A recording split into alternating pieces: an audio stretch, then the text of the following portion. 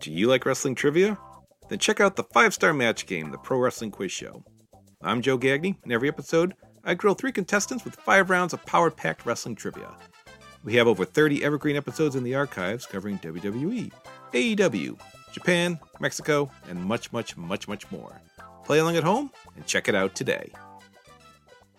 BetMGM has an unreal deal for sports fans in Virginia. Turn $5 into $150 instantly when you place your first wager at BetMGM. Simply download the BetMGM app and sign up using code Champion150. Then, place a $5 wager on any sport. You'll receive $150 in bonus bets, regardless of your wager's outcome. And if you think the fun stops there, the King of Sportsbooks has plenty of surprises in store. Check out daily promotions, same-game parlays, live bets, and so much more. Download the app in Virginia today and get $150 in bonus bets instantly from your first wager. Only at BetMGM.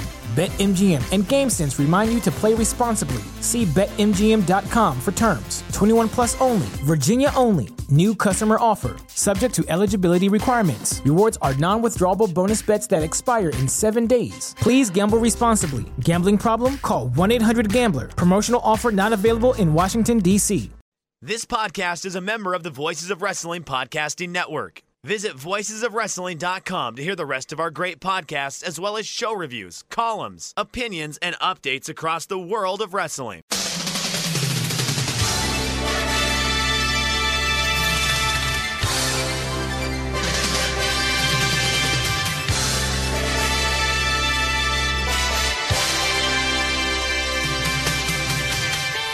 And welcome to what I believe is episode 285 of the Super J Cast, recording on November 29th, 2023.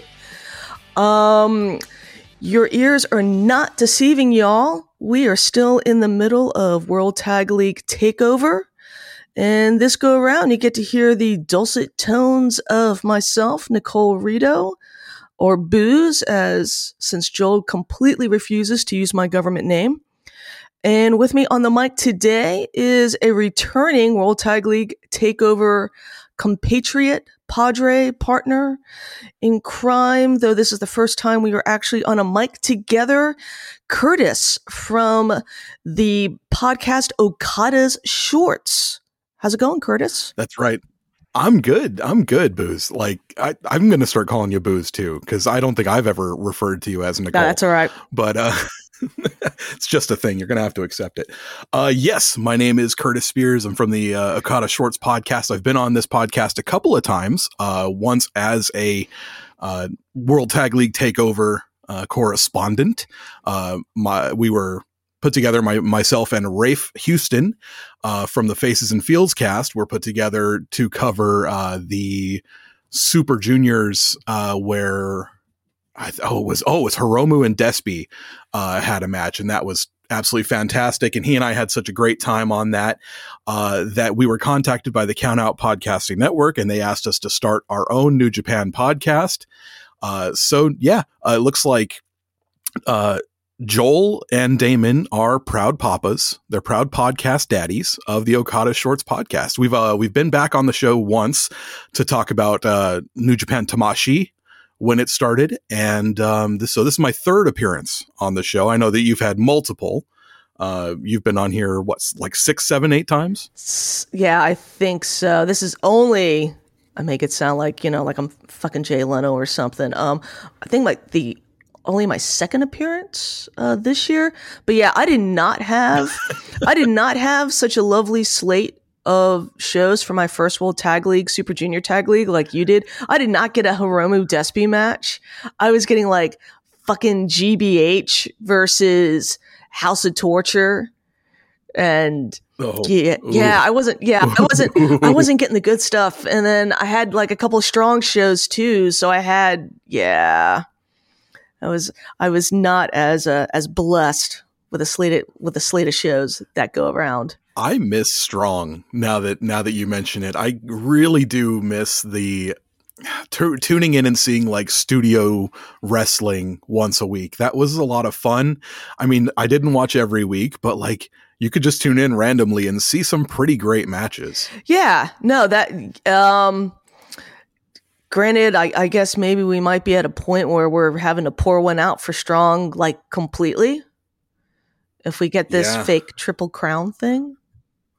Seems like a thing. I did do an entire rant about it on the latest episode of the Okada Shorts podcast plug, but like, I'm so upset that our title was just disrespected like that. Like, okay, granted, it's not the title that has the longest, heritage, but dude, like, that's our belt. You can't even have a B-list guy like Eddie Kingston lose a D-list title to one of our guys. Like, you got to disrespect us like that. It's not cool, man. It's not cool. Let's be honest. At this point, that Strong title might be one of our longer lineage titles from a singles perspective. It really does kind of seem that way. Like, it's what the fourth belt tier, fourth tier belt, and it's like it's C or D tier down here, and yet it's still the one that's been around longer than all the other belts now. Because the US UK title is officially retired now, or is it getting retired at Wrestle Kingdom? I don't know. It got hit by a comedy mallet. So I think it got Gallaghered. It got the Fiend. That was David Finlay's tribute to Bray Wyatt. was busting out this big fuck all mallet and then just this is my ring. This is my ring. You can't. No one can come in it without my permission. Oh my God. I almost spit tea all over my laptop when you said that. Thank you very much for that. That's what I'm here for. And this, we got a bunch of lovely questions, none of which are World Tag League related, and that's perfectly fine. Okay. But this is segueing into the Eddie Kingston Make-A-Wish Triple Crown thing going on. He wants to be Junakiyama, God damn it. Just so Dad Bod God, who unless I'm mistaken, Jay Reezy Min, who is part of the, I think they call themselves World Dad League podcast duo. The two dads who are also have returned for another World Tag League Takeover. Also a huge Lance Archer fan, so he is probably just living his best life right now. Oh man! Sent the question of, do you think Kevin Kelly leaving NJPW for AEW not only had to do with money and travel, but also his experience with the G1 and those new G1-like tournaments AEW is doing, and also has the NJPW Strong Belt dead now?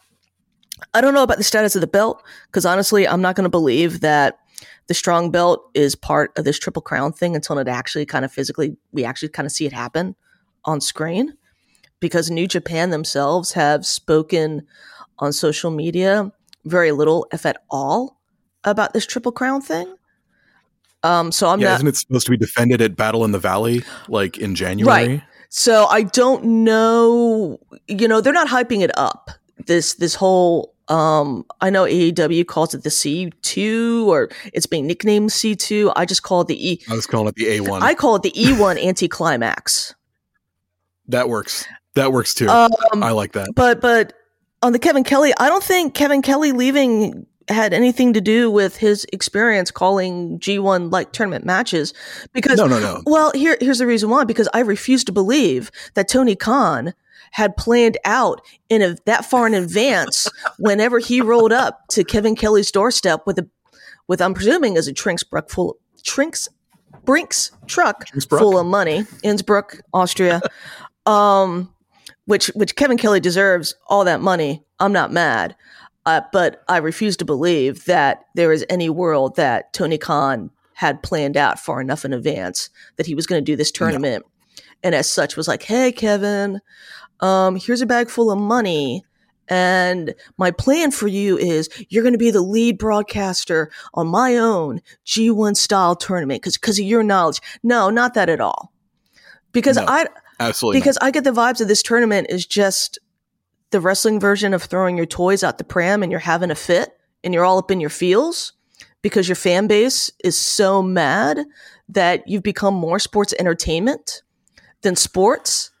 And you're just an arrogant fuck that sat there looking like a fucking Inoki cosplayer going, well, if you don't like it, just put your money where your mouth is. Cause I'm giving you a tournament that's interference free. Except Jay White won by bullshit, but apparently we're not allowed to talk about that because AEW's back because there was nobody at ringside. Huzzah. Nah, man. Dude, did Jay White really win by interference in a no bullshit tournament? It wasn't interference per se, but it was kind of like I think it was like some sort of like nut shot or something like that. I'm going to be honest, kids. I don't watch AEW. I didn't watch it. Me either. Like at this point, all I'm doing is watching GIFs of clips of Takoyaki Tami Ibushi in whatever 8-man tag he gets enticed to like hop on a fucking plane and hang out for like 3 days in America before fucking back off to Japan. I have to talk about that. I saw, and I ranted about this for quite a bit on our show, the Okada Shorts podcast plug. And, yeah, anyone who's gonna I saw a lot of people body shaming Kota Ibushi, and I know that you are the resident Ibushi scholar, Ibushi lover. How do you feel about not 100% shredded Ibushi? Kota Ibushi's 42 years old, and it's very clear that if you watch Ibushi throughout the entirety of his career, and there's plenty of it on like Internet Archive and YouTube and Bilibili and Wrestle Universe, not New Japan World because they haven't gotten that back catalog up yet. But you can tell that there is, well, Ibushi's always kind of been like a good looking dude and never really had like too much fat on him. It really wasn't until 2019 that he became like super shredded. Oh my God, you could probably bounce pennies off his abs, right? And his butt. And you know, now, do we think that's all natural? Maybe. Right? No. I don't know. So your mileage is going to vary on how much you believe that is just pure God-given. All of a sudden you come back from concussion and you are fucking ripped. Right? Yeah. And I think one can presume that let's say drawback maybe of not being with New Japan anymore is that maybe he can't get access to that awesome wagyu that made him that fucking ripped. Or maybe he doesn't want to be that ripped because, as we know, and we've seen it plenty of times, yes, performance enhancing drugs can help you heal, but they can also kind of fuck you up a little bit and make it so that maybe they can lead to a lot more injuries too. Exactly. He does not need that right now. No, he doesn't, because apparently he can't go a fucking week without getting injured.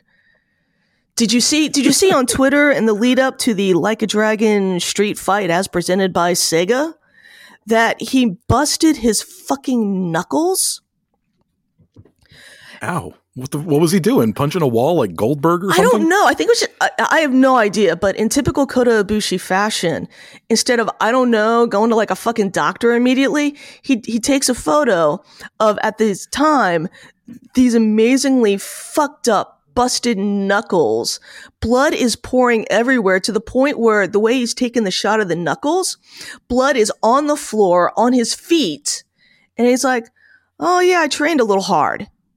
It's like, bro, all your knuckles are fucking bleeding like stuck pigs. Jesus, kid, come. He's not right in the head, is he? No, he's a little touched. I love that guy. but in terms of the, as I like to lovingly refer, Takoyaki Tami Ibushi. Look, man, at this point in your career, if you don't want to be like A1 shredded, less than 0.5% of body fat, I got no problems with that. You're in your early 40s. You're a world of, wrestling, a newsletter observer, Hall of Famer. You have done everything in your career. Everything that could be done in a career is basically done in ring. Yeah. What I would say though is that if you don't want to commit to that level of training and that level of shreddedness, again, I got no problem with it. Just change your style. Because I sat and I watched that 10-man tag that he did in GLEAT at Sumo Hall, which he did not having been the day before in the fucking hospital for like tonsillitis or some shit, where the day before he was tweeting going, yeah, I've got to convince the doctors to let me out to do this match. And I think he did. Jesus. And I think he did that match with like a fucking fever. Like everybody was like, yo. But he does the match and he does this spot where he's doing a dive off of the top of the entrance from, I guess, like the concourse of Sumo Hall into the arena proper. And it's a dive he's done before in DDT, at least once, if not a couple of times. But to watch the setup for this dive, where he's moving at half speed and it's taken forever for him to get up the steps and then to get positioned over the ledge. And I'm just laughing the entire way because I knew what was coming. And I'm like, oh, you crazy, stupid motherfucker. But that's the type of stuff that he clearly thinks that we want, expect, need as fans. And there are some people that saw that and were like, oh, we're back. Kota Ibushi's back. And I'm like, I don't know how you watch that and you think he's back. No, he's playing the hits. He's doing the festival circuit right now and just doing a greatest hits album. And he is, and it's kind of like, it's not like Metallica playing the greatest hits where they work things at now a slightly slower pace because they admit that, you know, Lars Ulrich can't drum as fast as he used to drum, right? James Hetfield is not shredding as fast as he used to shred. But they still sound great. And you watch videos and it's like, oh, that still looks like a really good time. Compared to Genesis doing one last tour playing the hits, where you got Phil Collins, who can't even sit upright in a chair, just kind of slumped over, and you're just worried, is he going to drop dead in the middle of singing Land of Confusion? And he did. Actually, right? Don't put that evil on my man Phil Collins, please. No, I love Phil Collins, but watching clips from that tour, that was painful. I'm sorry. That hurt a lot watching that. And you sit there and you go, they are like 104. It's true. Yeah.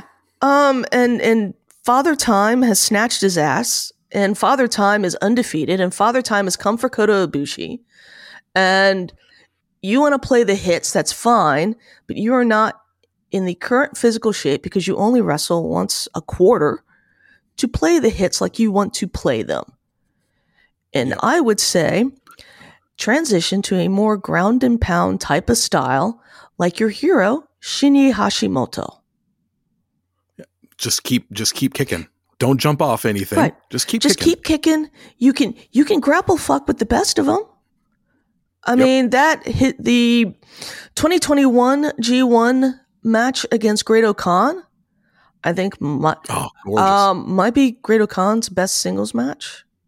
If it's not the best, I would put it in number 2, because it's one of the few instances of Okan getting to show off what he can actually do when you're not putting him into a traditional New Japan wrestler box, when you let him lean into all this actual shoot training that he has. He can actually be a very compelling wrestler and stand out. He really can. I've had this discussion with Rafe on our show a couple of times, the Okada Shorts podcast plug. And everybody sees that Okan's evolving. Something's going to change. Something's going to happen. I would love for him to lean into that shooter gimmick and just start fucking people up. Just start claiming legs. Just start claiming elbows. Just taking people, throwing them from one end, pillar to post. Man, that would be fantastic stuff. And I don't think, and we can kind of, I guess, maybe use this to kind of transition into actual World Tag League goodness. Yeah, what we're supposed to be here for. Well, I mean, last year I did a World Tag League show where I spent an hour talking about opera in a 3-hour show. So, you know. Yeah. That's true. It's really not a Super J Cast episode if we're not spending, 30 minutes or so at least talking I should have known non-wrestling. better than to mention Kota Ibushi in front of Nicole, Well, in front of Booze Leprechaun. I'm kind of shocked that I haven't gotten the question, that I didn't get the question. I was waiting for somebody to give me, I was fully expecting somebody to give me on Twitter the Kota Ibushi question, and I did not get it.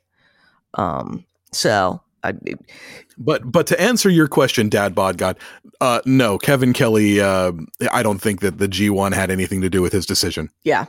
Right. But with World Tag League, we're talking, we've somehow segued in the Great Khan and change. And I don't know if Great Khan is changing. So, him and Hanari, or as I like to call them, Holy Seaman Army. Holy Seaman Army, that's a fucking winner. I'm trying to pull up. That's a preview. I want World Tag League Night 7 update because that's the closest so far on the website. And I don't think these results may not be completely up to date, but at least as of November 28th posting of the A block setup, Great Khan and Hanari, this may be up to date, 4 points out of a possible, a little bit middle of the road, little middle of the road out of 8. They're just 2 points behind the logjam at the top of TMDK and Shota Ren, or as I'm calling them, R2M for Reiwa 2 Musketeers. I like that. That's I don't know how they've got this Reiwa 3 Musketeers thing going when there's so many great. Well, we'll look at Oiwa in a second. We'll look at Yuya in a second. We'll look at Yoda Tsuji in a second. They've all been here, but these two are part of the triple threat of the Reiwa 3 Musketeers. But there's so are there 3 more Musketeers directly behind them? And if so, do we call it the 6 Musketeers? There's so many good choices when it comes to young talent in this company. It's ridiculous. Yeah, you almost want to call it something other than the Reiwa 3 Musketeers, something like, I don't know, like Reiwa Easy Company or something, right? Reiwa Magnificent 7. Yes. Or we've almost got that many. If we add Gabe Kidd. If we don't care, please, let's never forget about Gabe Kidd. I love that motherfucker. I don't think Gabe Kidd would let you forget about him. Nope. So Holy Seaman Army is sitting at 4 points, middle of the pack. And I don't, they got their wins over House of Torture and, surprisingly, Kiyomiya and Oiwa. That was not the one that I was, if I had it plugged onto, if you'd asked me before, where do I think they're getting points from? I didn't think they would get points off of them, but.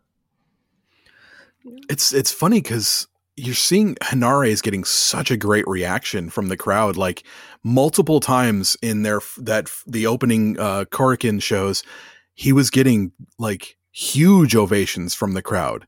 I know that Hanare is beloved. They've seen him grow up and stuff like that. I didn't know that they were out and proud for Hanare. That was so cool. And that's been yeah, so that's been a thing that, or finally his transition into more of the shooter gimmick that we would like to see Okan get into. Because I'm not sure if they were that behind him when he was doing that weird kind of Chono cosplay when he first joined United Empire. I like that one. He reminded me of a hitman, a hired muscle kind of guy. He did, but. My Chono cosplay that's the right answer though. That was 100%. My greater issue with it was just that, you're the hired muscle. That was perfectly fine, but it was more in the presentation. And I have trouble taking you seriously as the hired muscle Chono guy when all your finishers are named after video game moves.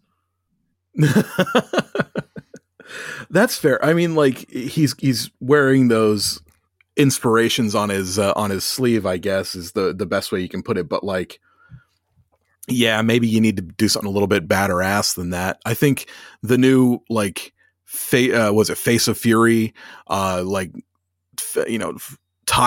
boxing and Muay Thai inspiration is fucking fantastic. It really does seem like he's reached final evolution of what we can expect from Henare. And I was originally surprised that they didn't put the strong title on him after beating, someone like Eddie Kingston. But now like that we've seen how the strong title is evidently going to be a new Triple Crown part of AEW's belt. Like, nonsense. I'm so upset about it. But like, I guess I shouldn't have been that surprised. I really thought they were going to pull the trigger and get Henare a belt. It's so odd that he still hasn't had a belt yet. I don't know why. He seems perfect for the never, like the strong open weight title, something that was held by, the likes of Tom Lawler. Like that seems like a belt that Henare could hold and really like make some noise with. So, I would like to see that. I'm, as far as Okan goes, I'm a huge Okan nerd. My wife is a huge Okan nerd. We both love him very much, and we're very excited to see where he's going. But it's very slow getting there, and it's kind of odd because my wife is she's only been watching New Japan for a few years. She started watching New Japan in about 2019, and I've had to explain to her like he's not just going to one day show up and he's going to be dressed completely different. He's not going to just one day show up and he's going to be a brand new character. He's going to evolve. Something is going to happen that like when we were watching the match where Okan got his hair cut by Moxley, and I said, that's a seed. And she's like, what do you mean? I said, that is a seed that's been planted that's going to continue to grow into what he becomes next. And, she's kind of seeing that now that she's seen that he's not coming out with his braid anymore, which she says she misses. And I feel bad for her, but, I'm excited, and we're both excited to see what's happening with those two. Do I think they're going to, make a lot of noise here in the World Tag League? Yes. Do I think they're going to win? No. I don't even like Okan got his hair snipped by Yano 2 years ago. Yeah, but he right? wasn't ready. He wasn't primed for a new evolution. He wasn't primed to take off into a new character just yet. Like he was still the hopping vampire muscle for United Empire. He might well become the new leader of UE Japan, UEJ. We don't know exactly what's going on with that yet. So like this new Okan might be, the hair cutting's not it. That's not all. Of course, this big win streak. I wish this big losing streak that he's on, getting caught out by opponents that he should be beating easily. This is all part of it. Like something big is coming for Okan, and it might be that he heads up a faction soon. I don't know. I was like, I want to believe, but I also kind of feel like maybe that boat has sailed and he's getting lapped by all these guys that have come back after him. It really seems like it. It really seems like it, but I'm holding out hope. So, but overall as a team, they've been fine. I loved the match against House of Torture. Oh, it was a ton of fun, wasn't it? Excuse me. Yeah. No, I was just taking a sip of water. I was going to go off. Sorry about that. No, that's all right. But also, side note, last night's, what I'm calling Night 7, was a awesome example of one match card. Right, because this match lasted, I think, less than 3 minutes. Right? Oh, the last Okan and Henare match. Yeah, it was. When you say one match card, we're talking about the Night 7, the Kaito and Oiwa versus Ren and Shooter. I mean, when you want to put 4 of the youngest, hottest dudes in the company and another company for the time being on a pedestal, like, you kind of don't want anybody else to outshine that, and it sucks. But it's like all the other matches kind of have to be a bit duller than that one amazing, stupendous showcase. You know, like, if you want to showcase a piece of art, you want to showcase the Mona Lisa, you know, you don't want to have people looking at Jackson Pollocks and Rembrandts and stuff on the way in. You know, you want them to be looking at finger paintings from from a kindergarten class. You want them to see stuff that's nice, but it's not impressive, so that they're more impressed when they get to what's waiting for them to really show off later. No. I'm less complaining about the overall quality of the matches and more in the match time. Right? So right. So that night 7 show. So House of Torture, Holy Seaman Army, that doesn't even go 5. Maybe that goes 3 minutes, because like from Jump Street, you got all the House of Torture shenanigans. They hit those check marks like real fast. Okan hits the mist. Boom. 1, 2, 3. We're fucking out of here. We're already going to the back, having a good time. Yeah. Love the Muda Mist. Good times. What were the other matches from that night? I have my notes sitting right here on me. Jeez. Are we going match by match on the card? No, we're not going match by match on the card, but just to kind of illustrate what I mean when I was saying that one match card, you know, TMDK, Chaos, that lasted less than 10. And the same thing with War Dogs and Gates of Agony. That was a barely 5-minute match. I think the 5-minute call happened, and then boom, we were like going into the finish. So that's what I mean when in this case I'm like, it's a 1-match card. In that, okay, we do have Jackson Pollocks, and we do have Rembrandts, and we do have Van Goghs, but we're pushing you real fast. This is like Banksy going to the gift shop kind of deal, where we're just moving you through like cattle through a feeder through these matches, so then we can get to the Oiwa Kiyomiya Ren Shooter main event. We should talk about those 2 teams next, because I think we can kind of say everything for those 2 teams together. Man alive. So I last year during the G1, you know, the crossovers that happened before, I was saying, you know, I'm more of a Kano guy. Kaito's not him. I don't see it. Blah, blah, blah. Please don't let Kaito leave. Please don't let him leave. Make him stay. Make him stay in New Japan. Oh my God. If they're going to start poaching people from us, let's start poaching people from other companies. I really have enjoyed Kaito and Oiwa this tournament. Oiwa looking like a fucking house now.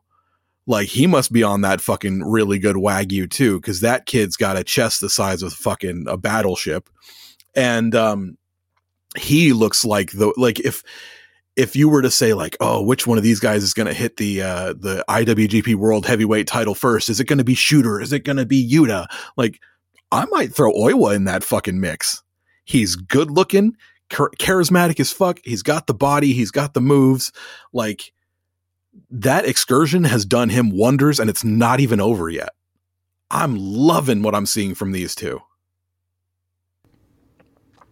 The funny thing with Kiyomiya is, and this was like running through my head as I'm watching the main event last night, is, so a couple years ago, Damian Abraham, who was the lead singer for Canadian punk band Fucked Up, he's also a huge wrestling fan. So he did, good for him. I think it's a 10 or a 12 episode series for Vice called The Wrestlers. And it's him traveling around the world, kind of showing off different avenues of wrestling. And it's a really interesting series because he does a thing in Mexico with Phoenix and Pentagon before they blew up. Oh, cool. He does a thing on this real kind of interesting, almost kind of alpha omega of the indie scene. So he's featuring and talking with like Darby and Fred Yehi or Yehi. Yehi. But also like MVP as for like the other end of things, and they're like really good friends. You know, he spends time in Japan doing like death matches. So there's this great opening sequence where he's in is it Tokodan? The wrestling shop that's like the holy grail of if you want to buy it and it's wrestling related, it's probably in this shop. I'm blanking on the name of it. Oh, not Hao Ming Mask. No. No. Okay. But everybody's like probably screaming and yelling it at me right now and going, you're a fake freak. But Damien goes in there and he sees that up for sale is the barbed wire bat or a barbed wire bat that had been used by Oneida. He's like, my wife is going to kill me. And then he pulls out his wallet, buys the bat, because then we see that he is meeting Oneida. And the first thing he does is he gets Oneida to sign the bat. One of the other things he does, and this is where we're going to get to talk about where I'm leading to with Kiyomiya, is that he does an episode following this little indie promotion in Canada that goes off into the western hinterlands of Canada, where a lot of their indigenous population is, and brings wrestling to them. And so it's like, okay, yeah, we can only go this time of year because this is when the ice is frozen over and we can travel over the roads. And you're seeing how like the wrestling coming into town is one of the bright spots for in these communities. And who is part of this wrestling troupe but this young Japanese kid that is on excursion, Kaito Kiyomiya. That's awesome. That's so much fun. And he's he's clearly babyface. This is like 2015, 2016. And it's just one of these things where now, having watched that, and then in knowing even at that time where Kiyomiya ends up, it's just one of those wild things. It's fun to see these kids out on excursion. Like, that's one of the cool things about living in England is getting to go to Rev Pro shows and like see Yota Tsuji and see Shooter when they're still just like little babies, you know? It's fun. Yeah, and then or even Great Okan, right? Because that's where he was like perfecting his gimmick that everybody thought would disappear the second he came back to Japan. Yeah. By the time I got here, Okan was basically a finished product. He was just waiting for the call home. So I didn't get to see baby Okan because I moved here in 2018. So like he was already like ready to go. He was finished and they were just waiting to pull him out of the oven at the right time. So I didn't get to see little Oka, unfortunately, but it was cool seeing him before he got to go, and having a lot of experiences seeing him like at Rev Pro since then. Like that's where my wife's like met him multiple times and been so like enamored with him. She thinks he's just the massive like Japanese star. She loves seeing him. So that's pretty cool. Like getting to have those experiences with them. You know, growing up in America, I thought, you know, wrestlers were just people you see on the TV, you know. But now these people I've been watching for years, I get to see them develop and see where they go from there. And it's a lot of fun. It's a good time. I would suggest getting to go and watching these companies wherever you can. If you can see a CMLL show, go do it. If you can see a Rev Pro show, go do it. You know, PWA, like you're going to see some NJPW talent down in PWA. So like that, it seems like a thing. Go do it. It's awesome. See, this is where I want to make a joke about like PWA and Tamashi, and I'm like, no, but I got to save that for when we talk about B Block. Okay. All right. So let's talk about also, do you have any thoughts on Kiyomiya and Noiwa? Yeah. Very, very similar to yours. I wasn't sure how this tag team was going to go when it was first announced that Oiwa is going to spend his time in Noah and he's going to team up with Kiyomiya, because at that point, Kiyomiya had just come off of a not flattering run of not performing as well in the G1 as a lot of fans were expecting in terms of points. I mean, the in-ring stuff was great, and then the whole thing with Okada and Muto. And I think I even said on the podcast that from a kayfabe perspective, why, if you're a young lion, would you want to hitch your wagon to this dude that had just kind of gotten bitched out by Okada and bitched out by Muto, and then rolls into our biggest tournament and doesn't even, make it to the semifinals, right? Like, what was it about Kiyomiya that within the universe standpoint would make Oiwa say, okay, that's where I want to go have my excursion. I want to hitch my wagon to this dude. And then they came back and they proved to me why this was a thing. Because, Oiwa looks like a guy, and I don't mean that in the derogatory, just a guy sense, but he came back looking like one of those, you could be the guy. You are definitely going to be a guy in the company and somebody that is going to do some things, and who knows if the stars align right, or if they get new bookers, you might be the guy doing really special things for a period of time. And they just, for sure, he's got superstar written all over him. And they just work well together. They've got some nice tag team maneuvers. You can see that Kiyomiya, cares for Oiwa. Oiwa's kind of, getting his ass kicked, and Kiyomiya's trying to get into the ring. It's not also how it could have come off as, all right, here's the ace of Noah, and I've got to a degree how sometimes it's feeling with Uemura in Just Five Guys, where we somewhat joke about Yuya being Sonata's young boy, right? And I hadn't heard those jokes. That's woo. Okay. But sort of that vibe of, you came back from excursion and we are immediately just like sidelining you into being second or third string behind Sonata and Taichi in this faction. And you're the one eating pins on these undercard matches that are supposed to be setting up our very ice cold Wrestle Kingdom main event. When you would think that, this is the kid that could use a couple of pins.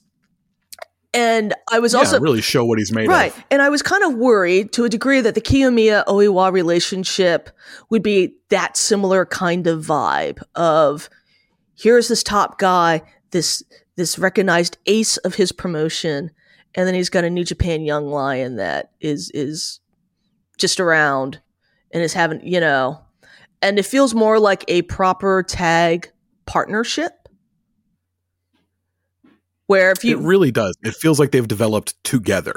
Where if it was just in a vacuum and I didn't know any better, and you just throw this match on without any commentary that I can understand, to where it would give me the context clues of where Kiyomiya is from a different promotion, and that Oiwa is still considered a young lion, or just, I'm not even sure if he's formally graduated, even though he's got the horrible highlights in his hair and the pants.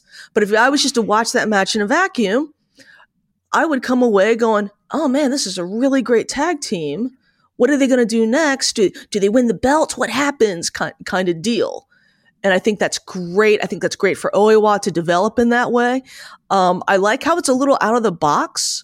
There's been all this discussion and hand-wringing about how New Japan is developing their young lions, and the question of the speed and the method, because for so long it's okay, they spend this amount of time training behind the scenes and then we're going to let them debut, and then they're going to sit in black trunks for Y amount of years, and then we just kind of send them off on excursion, and we hope you forget about them.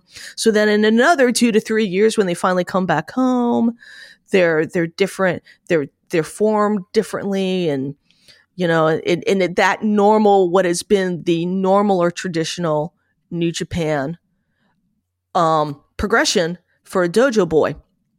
And now we've got these things of, oh, we're going to send our kid off to a rival promotion that up to very, very recent times was not considered a partner promotion, right? Like, would there be any thought, and not in the terms of, hey, maybe Kato should not be Booker anymore, if when Okada was coming up, they go, you know what we're going to do? We're going to send Okada to DDT for his excursion.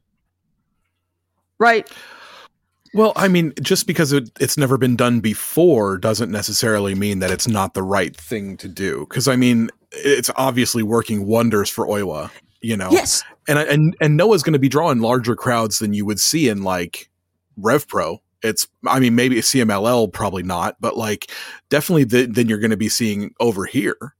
You're going to be seeing lots of bigger shows with Noah. Right. And I think it's great that someone somewhere in New Japan is starting to think outside of the box by their standards for talent.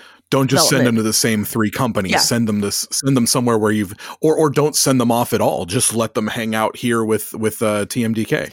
Yeah. Or they did send Fujita off with TMDK, but he spent like 2 weeks with Robbie, and then came back looking very tan, nice some nice earrings. I think he even got like one of those gauge deals, right, where it's got like the whole like big. I could stick my pinky through the hole in the ear type of jewelry. He came back full like 90s bad boy with the earring, and you just see him with like a leather jacket and a dirt bike, he came through the curtains for like Super Junior Tag League, and I was just like, that's your ace. That's your future ace. Dude, he's so rad. If Hiromu, we're having these conversations, and we can use this to transition into Narita and Umino. We're having all these conversations of, God, can't believe Will didn't drop to Shooter, and that was the perfect moment, and that was the perfect time. Just a very little side note, if Hiromu does not drop the belt after this run to Fujita, what are we doing? I think you're 100% right. I feel like this run that Hiromu's been on, everyone's like, oh, what's this doing for Hiromu? He's not proven. No. What he's doing is putting a huge shine on that belt by defeating person after person after person, name after name after name, so that when he finally does drop it, the next dude to hold it gets the privilege of having been the one to unseat this masterful reign, this huge run. Hiromu's going to hold that belt for a year or a year and a half or whatever, and it's going to shine it up real nice for some young lion to come back from excursion and take from him. And oh my God, let it be Fuji. That would be so cool. I mean, on paper, this Hiromu run is the Okada run that led to Kenny dethroning him. And that 100%. In that moment at Dominion, and we were just like, oh my God, right? If Hiromu dropping the belt is not a similar moment to preferably Fujita, but Wado, I would have no problem with either. Again, what are we doing? Yep. It's got to be somebody new. It can't just be Despy, unfortunately. It can't just be, name any other guy. It's got to be someone who's got to make a name for themselves. The New Japan way right now is definitely like creating stars for the future. And that's what they have to do. They've got, like we said, Reiwa, fucking Magnificent Seven or whatever. They've got to start not just belting these guys up, because that's not how you create a star. You've got to give these guys signature wins. You've got to give these guys momentum. And I think when you have all the good faith around someone like Oiwa, around someone like Fuji, like you have to capitalize on that to garner them more momentum. You know what I mean? Like you've got to take that shock and surprise and that love of these guys that are so far ahead in their development, because they debuted after Yudo, didn't they? Like Nakashima is still kicking around in black trunks, even though he debuted first. Yeah, because he debuted first, and then within 30 injured. seconds of his debut, he gets injured. I think he is stuck at this point. I think they almost want to send him and Loiba or do something together with the both of them. And I think they clearly feel that Loiba needs to stay in that young lion incubator a little bit longer. And I think Nakashima, because they seem to be doing these in pairs now, right? It's okay. Yeah. You might not be going to the same place together, but we kind of ship you off at the same time and kind of create this notion of rivalry when you come back. I think Nakashima's just stuck in that case. And I'm seeing developments from the two of them that I would like to talk about if we can talk about the Young Lions in a little bit. But like the idea is these guys who debuted after other Young Lions that are still in black trunks right now are so supercharged, and they've already gone out on excursion early. They've already come back from excursion early. They're not officially back from excursion yet, blah, blah, blah. Like this is so outside the box. This is so unusual for New Japan. It's so cool to see, and the fans are responding to it. The viewers at home are responding to it. We all want to see them take this momentum, this goodwill, and turn it into rocket fuel to shoot these guys at the goddamn moon. Yeah. So we're gonna move to R2M. Shota and Ren, or the dating simulator. But one last quick question. So Kiyomiya Oiwa currently sitting at 4 points. Do we think that they ultimately come into, because they still have let me just make sure I'm looking at this right. They still have TMDK to face, I believe. That's going to be a great match. I'm really excited. Yeah, for that so one. they face off against TMDK on Friday. I think that's their last opportunity if they're going to become players into who moves on to the semifinals and the finals. I think that's their last opportunity to do that. Because then, then they would have the tiebreaker over TMDK. And you've got Ren and Shota that would have the tiebreaker over them if we want to kind of, have an idea from math wise. But do you think that they will have any major say into who goes on to the finals out of A block? Or do you think that they're going to come out of nowhere and end up being the A block finalists? At the beginning of this tournament, I would have said, no way are they going to win. But man, they've made a lot of noise. I think they're going to have a say because I think they're going to play spoiler for TMDK. And I think Ren and Shooter are going to move forward. Okay. I disagree slightly on how I think that's going to play out, but we will get to my thoughts on that when we get a little bit further into the A block.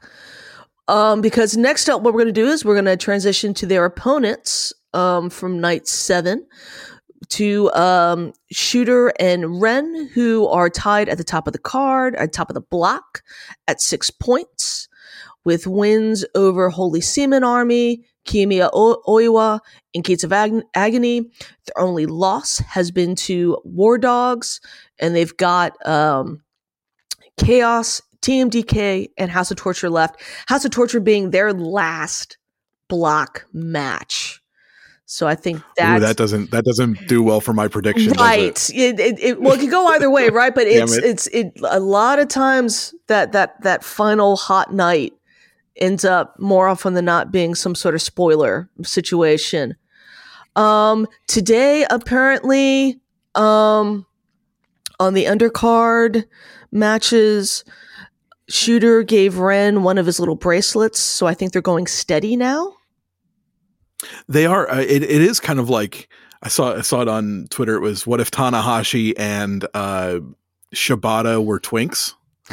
And I love that. I love that description. Oh shit. Oh my God. That image is not going to leave my head now. No. I would almost, it's the best way you can possibly describe those two. I would almost go otters instead of twinks because they've got a little more mass on them than twinks, but they're not full bears. They're just otters. Yeah. Okay. They're not cubs, but yeah. I love all these. These are great. Yeah. Oh my God. We're twinks dating. Okay. All right. It's the new Golden Lovers. It really was. Yeah. And I'm down for it. Let's go. Yeah. Here I love them as a team, as a pairing. They're starting to come together. They're two really great athletes being really great together. I think though, to a degree, it kind of defeats or detracts the whole purpose of this Reiwa Three Musketeers. When if you were initially touting them as with Tsuji, oh, these three are going to be battling against each other for a generation, right? There are three musketeers. They are what Shibata, Tanahashi, and Nakamura were, so on and so forth. And, this great trio for generation. And then what do you do at your first opportunity? You put two of them together in a tag. It does kind of put everything back. Like you would see these people eventually as tag teams. Like we've seen Okada and Tanahashi as a tag team before and things like that. But that's way down the line. This is very early in their book, isn't it? Yeah, and after what I felt a very lackluster 7-match series of Shooter and Friends trios against Strong Style, and that just ended with everybody being friends except for Despy and Wado, who are just kind of frenemies. But everybody else gets to be some level of friendship. And then after these seven battles, we're all going to hang out together and we're going to be tag team partners for these upcoming tag shows. Right. Yeah, it's kind of odd, but what better way to get to know your friend than to fight together? I guess, I kind of would have, and I think this ties back into an issue that Hantai as a unit has, and that at the moment, outside of Shooter, they really don't have anybody that is classified as a heavyweight that is not under the age of 38, that isn't already in the tag, right? Because Hantai as a unit has issues. Kind of fucked up. Yeah. It has a lot of issues from an age man standpoint, because what I would have liked to distinction standpoint, who's Hantai? Is GOD part of Hantai? Is that its own thing? Hantai as a unit is completely fucked. Right.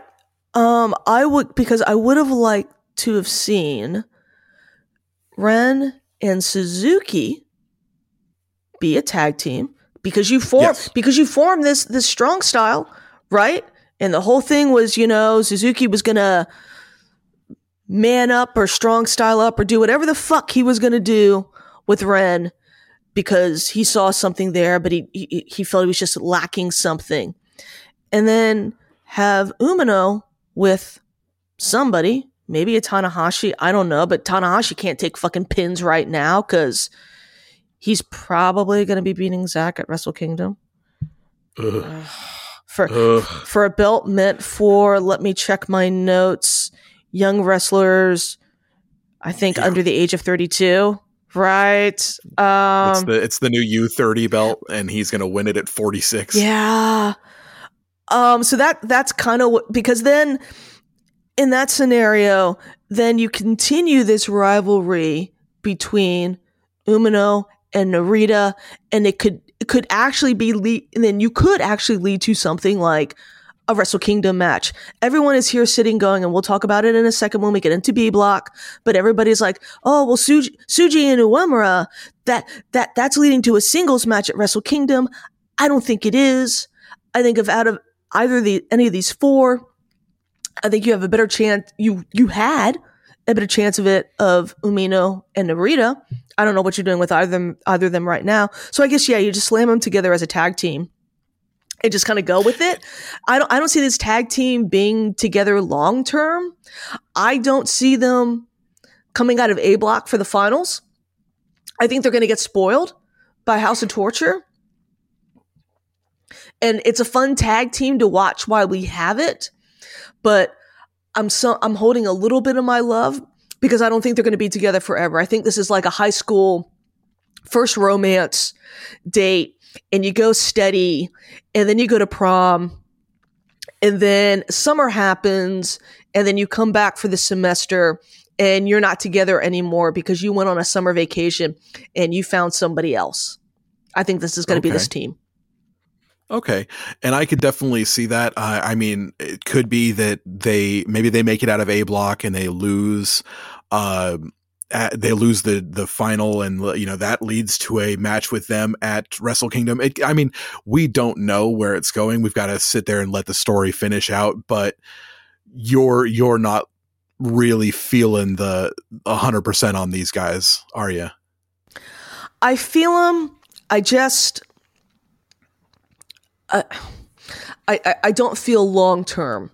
I don't feel like this is something that will have the kind of legs to where we'll see them, challenging for the belts in a meaningful way that you could actually sit there and go, oh, well, I think they could actually come away with these belts. I don't think that's happening. This feels very, very placeholder.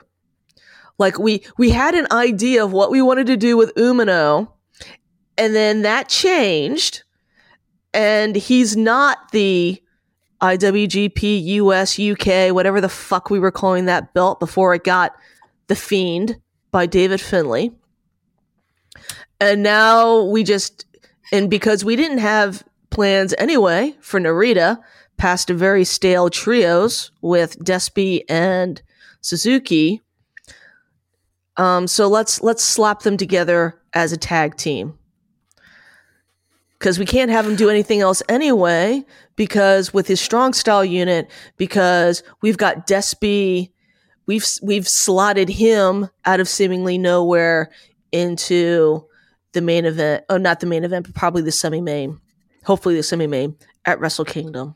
So again, we need to get some warm bodies as tag teams into this World Tag League. And these cats have nothing to do for Wrestle Kingdom, so we're going to throw them together as a tag team. I love him. I'm having a great time. They work very well together. If this was to be a long-term tag team, I would love it. I just don't trust this company enough to do it. That's fair. That's completely fair. Here's one last question on these guys before we move on to somebody else. After the G1, everybody was down on Ren. Stonks were down. Stonks were way down on Ren. How do you feel right now? Do you think that he's stepped his game up a little bit? He's looking a little bit sharper in the ring, or do you feel like maybe he's just kind of treading water at the moment? No, he's looking better than he did in the G1. Tag teams kind of help in that regards too, right? Because you can kind of hide some things and you don't have to work as hard. Mm-hmm. My greater issue with Ren was not the overall effort he was giving, even though at times you could question that, but it was almost more, for me, it was like, well, his booking feels aimless without any direction, and he's in this holding pattern, so I'm not exactly blaming him if he's not killing himself for night 12 of the G1 in Beppu. If he already knows either instinctually or has been told, well, you're not going into the semifinals of the G1, you're just doing block stuff and then you're done. And if there's without a real sense of here's your immediate path of performance, well, yeah, why would I kill myself in Beppu?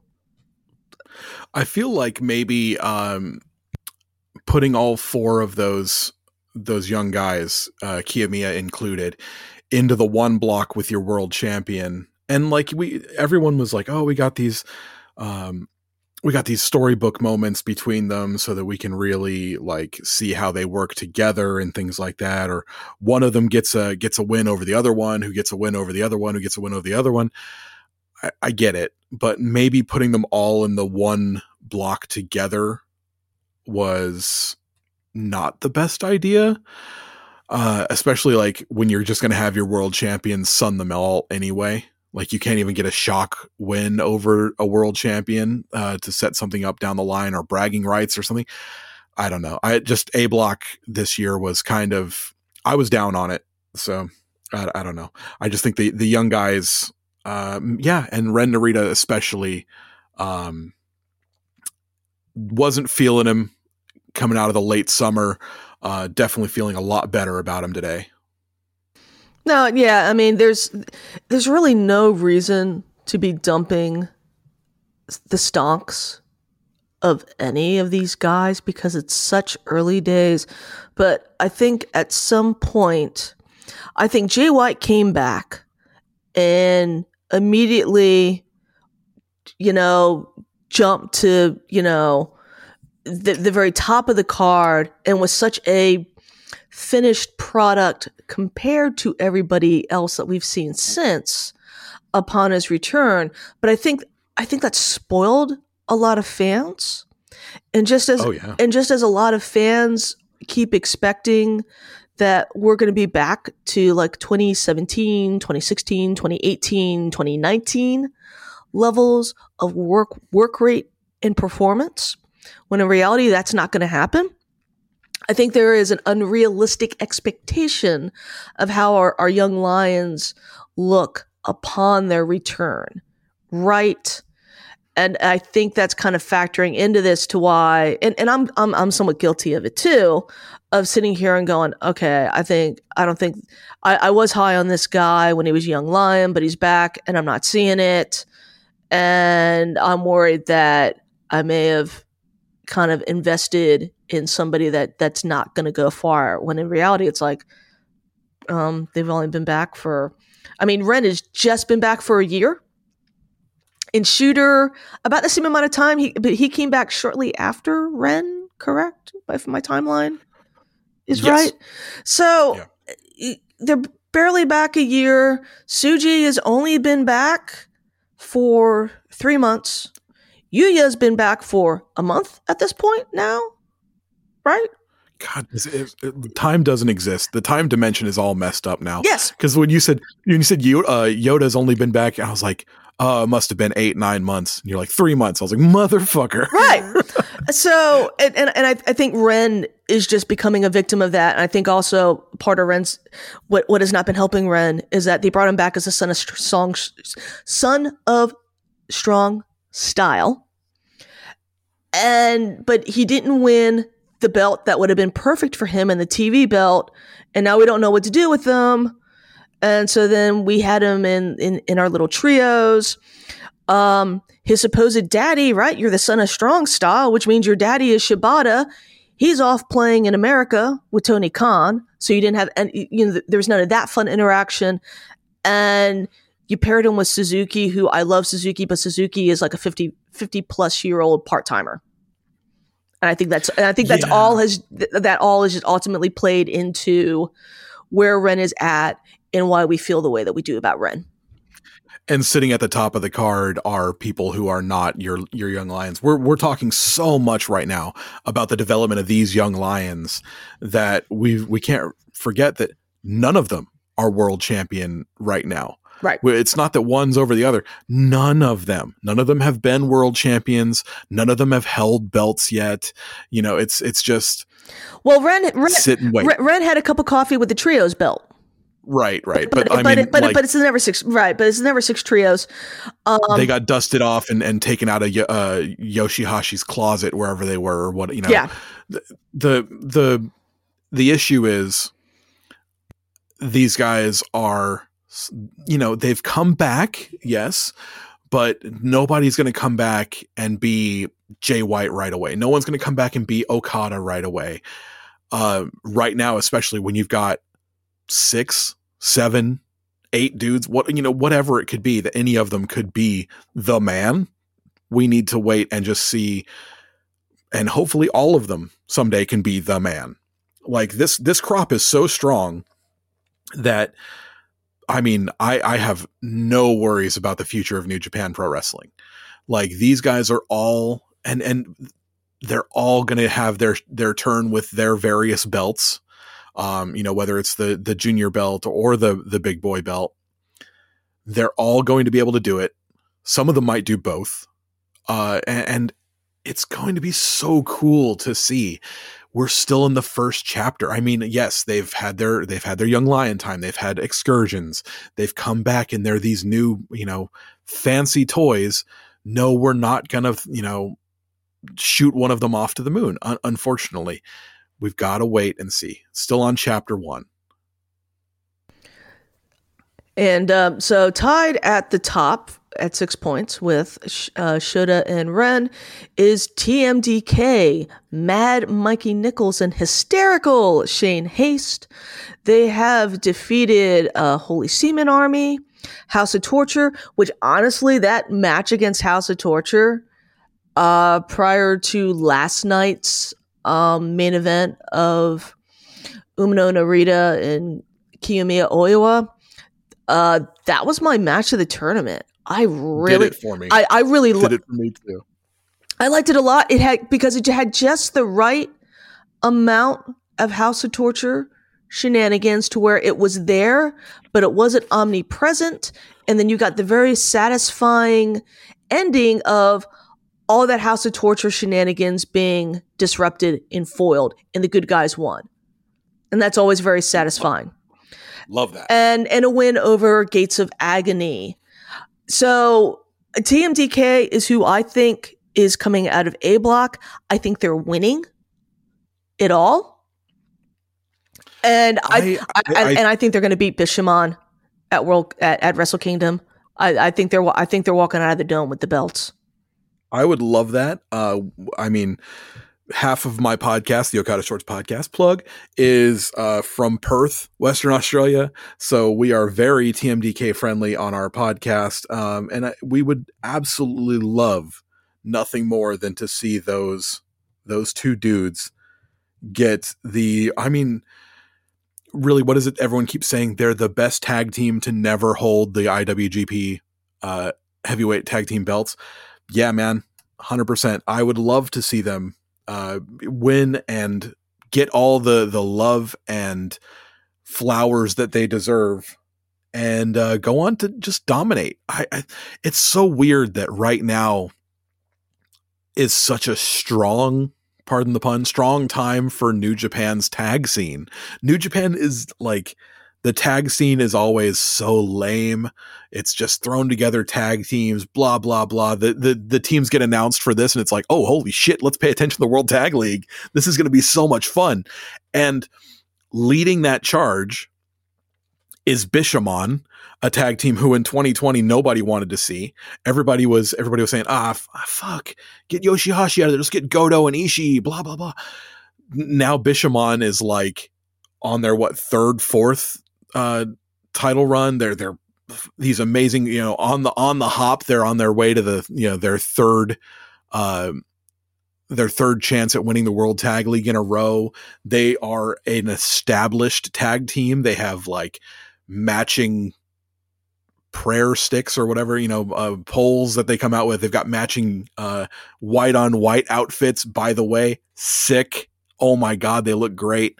This is a strong, pardon the pun, tag team. And you've got TMDK, one of the best tag teams in the world today. And you've got Monster Sauce, who's made up of these Westerners who are entertaining as fuck. Everyone loves Monster Sauce. Why?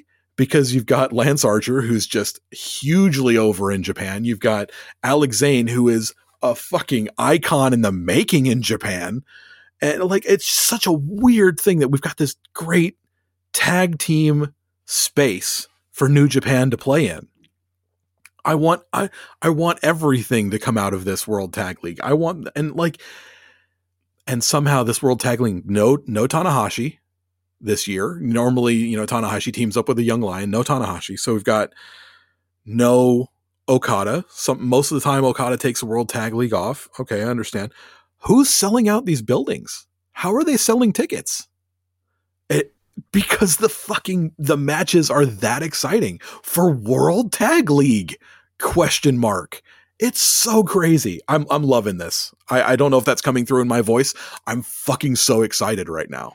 I think, and I'm enjoying, this is probably my favorite tag league. Yeah, 100%. Easily. I think partially the tickets are being sold because, as we've talked about, it's an opportunity to see all of your new fancy toys that just came back from excursion. We've got all 4 of them in tag league. You've got Bishamon, who we'll get to them when we get to B block, but their story is a little bit different, but from this tag league than from previous tag leagues, but they're still entertaining to watch. You've got War Dogs, who we'll get to in a moment. And then you've got TMDK, who is I think the best tag team in New Japan right now. If you had wanted to say last year that they were better than Aussie Open, I wouldn't fight you on that if that's what you wanted to say. But they have been the most consistent.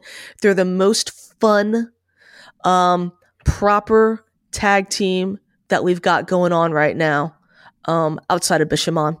Just a lot of fun. They've got great chemistry with everybody. There's not been a match, at least for my money, where I've sat there and kind of rolled my eyes and been like, what the fuck is this shit? So they got beaten last night by the Chaos team of Ishii and Yano. Side note, I had like nights 8 and night 7. I kind of listed as them as this is when we got to start making the math make sense for like we know where we're going to end up, but now we got to make the math get us to that part. So that's why we got these, that's why you have Chaos beating TMDK and some of the other things that we're going to talk about. It's all about the math and making it work. But even that match with Chaos, that was fun. Again, the right kind of amount of Yano haha along with getting Yano to do a little bit more of the wrestling. I loved at the beginning of the match that immediately before even getting into the ring, Shane Hayes was like looking underneath it, trying to pull out some of the things that he thought Yano might have placed there to looking out for buckets. Yeah. But it's those little things that I like watching, especially in a match against somebody like Yano, where there's this frustration of, I get it, not everybody is sitting here watching every match of every show, and as such can point out every little trope of Yano, but it's also why I love Zach's matches against Yano's. It's like, you, as a wrestler for New Japan, you know what Yano's going to do.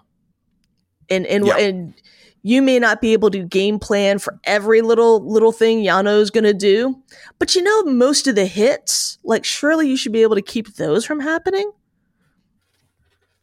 Yeah, it seems he's just a thinking man. Like he knows he's got a game plan a little bit. So I appreciated that with TMDK. But yeah, I think they're coming out of the A block. I will be shocked, honestly, if they don't win World Tag League. I think not that anybody ever deserves anything, but I think they deserve for being, the stalwarts of the division. I think we can all agree that they were probably not originally slated to be part of the G1. And then when Aussie Open took that, Tony Khan bag of money, they got those last minute calls, and I think they acquitted themselves very well. Yep. Nice, end of match promos. It's like nothing but good things to say about TMDK.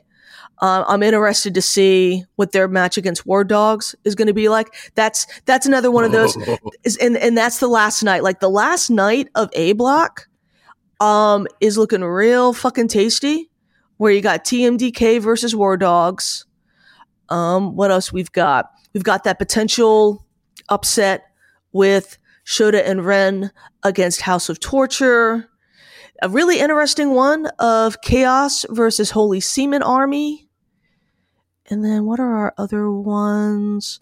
Kaito and then Kaito and Oiwa versus Gates of Agony. Which that will probably be and we'll get to Gates of Agony in a hot minute. I'm sure that will be a fine match. We'll see. Yeah, it'll be all right. I mean, I'll be watching Kaito and Oiwa to carry me through that. I'm not super into Gates of Agony. Yeah, like it's just not dealing with me. I don't have anything bad to say about them. Just don't care. Yeah. So I don't know if you've got anything else to say about TMDK. I think we've. No. You've talked me into it. Yeah, let's go. TMDK. Let's go. So we had mentioned them. They're opponents from the night before, Chaos of Tomohiro Ishii, newly minted Hall of Famer Tomohiro Ishii, with Toru Yano, tied at 4 points with Holy Seaman Army, War Dogs, and Kiyomiya and Oiwa. I myself do not have much to say about this team. They've been fine. You get your typical kind of Ishii strong style moments. You're gonna have your Yano haha. Now, I did like them. I think their best match was the one against War Dogs.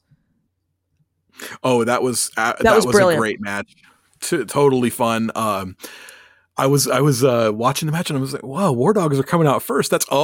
There we go. That's why. Okay, great match. It's seeing Yano wrestle a more reserve style and actually using his wrestling a lot more has been really cool. We don't, like we said, we don't usually get that, so it's been a lot of fun to see a what should we say, more of a tragic Yano. Like his ha-has aren't so ha-ha.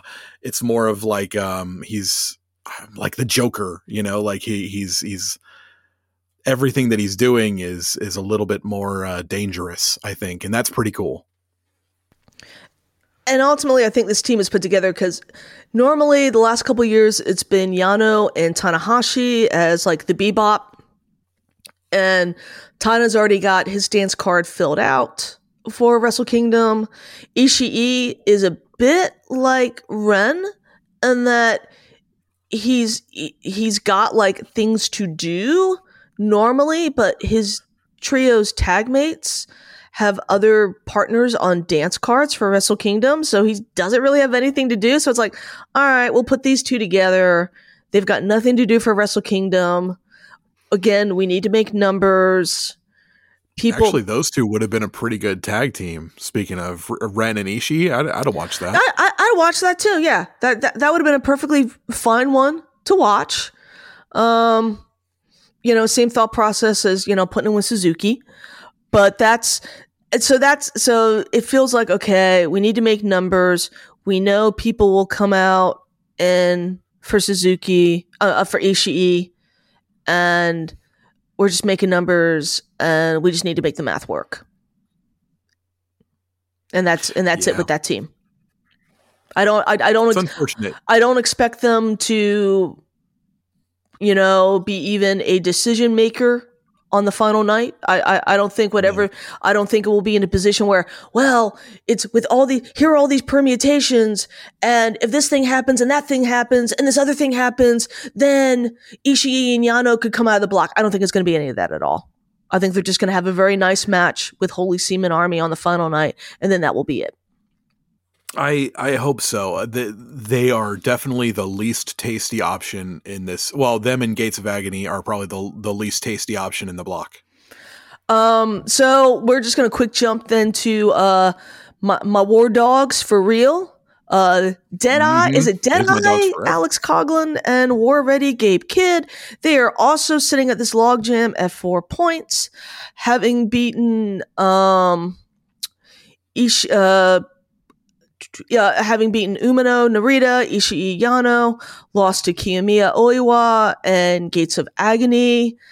Man, that Gates of Agony War Dog match, I saw some people actually kind of enjoying it. Joel put a post up, and I don't know if this is part of Joel's Gates of Agony shit posting, or if he was actually serious about that having been like a good match and them turning the corner and all of that. I didn't really care for the match. I don't like that style of match. I'm not a big fan of it to begin with. Just that overall kind of audience clusterfuck match style. There are some people that do it better than others, and I just didn't feel it with Gates of Agony. Again, it's a math thing. You knew they weren't going to go complete offer, so they got to pick up a win somewhere. That's completely harmless to pick up a win against War Dogs. I don't think they're going to be factors in the final night as well. They've been enjoyable. Your mileage is obviously going to vary on this team, because if you're not one for Gabe's antics and a lot of that roughhousing, this is obviously not the team for you. And in light of the talk of the strong belt becoming part of Tony Khan's Triple Crown, Eddie Kingston Make-A-Wish madness, I don't know what the immediate future holds for Kidd. I get the vibe, or at least the tea leaves were kind of reading me to think that Kidd was going to challenge Eddie at Battle in the Valley and beat Eddie. And that was going to be this moment of we've been stuck through this Make-A-Wish strong title run with Eddie Kingston, or as I like to call him, Burger King's Road. And that, that would culminate in somebody beating him, and okay, you've beaten all these guys, and okay, that would have been fine if Gabe had been the one to beat you. And it's a little bit of a rub, and not a big rub, but a little rub is better than no rub. And now we don't know what we're going to do. And that kind of makes me sad, because then if that ends up being, if those were the plans, and Tony Khan has fucked up those plans because he had to get all up in his feels because nobody likes how he's booking his main event scene, then why did we have War Dogs drop the strong title belts?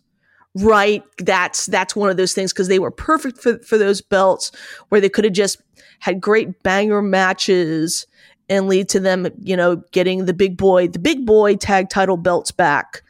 And now they maybe kind of, especially Gabe, maybe spinning in limbo if we can't rescue the strong title from Tony Khan. Well, I mean, at this point, New Japan has no issue whatsoever with just making new belts. Fuck it. You can just make a new belt for Gabe. Make the New Japan version of a hardcore title. It doesn't matter. Put something on Gabe, because he fucking deserves it. He's a fucking MVP in my eyes. Every War Dogs match is must-watch television for me. If someone says, what's your favorite thing been about World Tag League, you better believe I'm talking about the fucking War Dogs. BetMGM has an unreal deal for sports fans in Virginia. Turn $5 into $150 instantly when you place your first wager at BetMGM. Simply download the BetMGM app and sign up using code Champion150. Then, place a $5 wager on any sport. You'll receive $150 in bonus bets, regardless of your wager's outcome. And if you think the fun stops there, the king of sportsbooks has plenty of surprises in store. Check out daily promotions, same-game parlays, live bets, and so much more. Download the app in Virginia today and get $150 in bonus bets instantly from your first wager. Only at BetMGM. BetMGM and GameSense remind you to play responsibly. See BetMGM.com for terms. 21 plus only. Virginia only. New customer offer. Subject to eligibility requirements. Rewards are non-withdrawable bonus bets that expire in 7 days. Please gamble responsibly. Gambling problem? Call 1-800-GAMBLER. Promotional offer not available in Washington, D.C. At Parker, our purpose is simple. We want to make the world a better place by working more efficiently, by using more sustainable practices, by developing better technologies. We keep moving forward. With each new idea, innovation, and partnership, we're one step closer to fulfilling our purpose every single day. To find out more, visit parker.com/purpose. Parker, engineering your success. That's all there is to it. Yeah, I love them.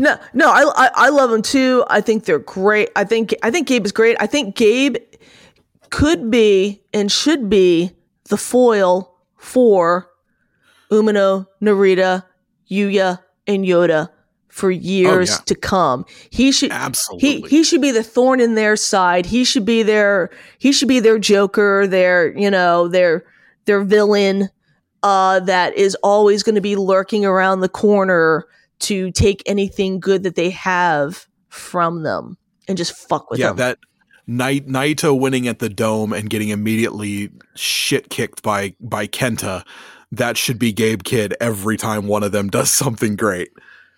And it doesn't even like I would love it just be like a series of videos of like Suji goes and he gets his favorite bowl of ramen that he's been dying to have, and there Gabe is coming out of nowhere, flipping the table over and like pissing in the ramen bowl. Right? It just should be shit like that. He should ruin a date between Umino and Narita. Oh no, the truly heel tactics now. He should be ruining the date. He should be taking Yuya's pizza away from him. Just have him be a thorn in their side, and that could be like a generational thing, and I would love it. I'm not as high on Coughlin as I am on Kidd. I think Coughlin was better when he was a little thicker and doing more of the strongman. He's lost a little mass, and he can still do the strongman stuff, but it's not as much fun anymore. I think that Coughlin is a great like second. Like when you look at like the old Four Horsemen, like you've got Ric Flair and Arn Anderson, like it could be Gabe Kidd and Alex Coughlin. Like he's not an also ran. He's doing great stuff in his own time, but Gabe Kidd is definitely the star of the show for sure.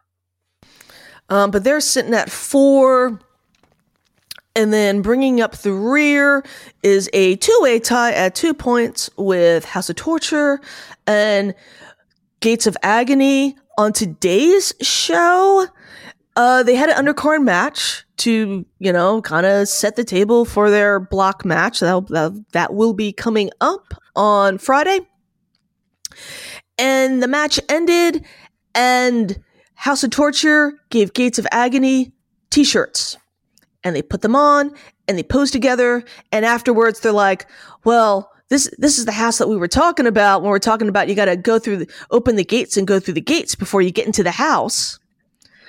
So I don't know what's happening. A bit hard there.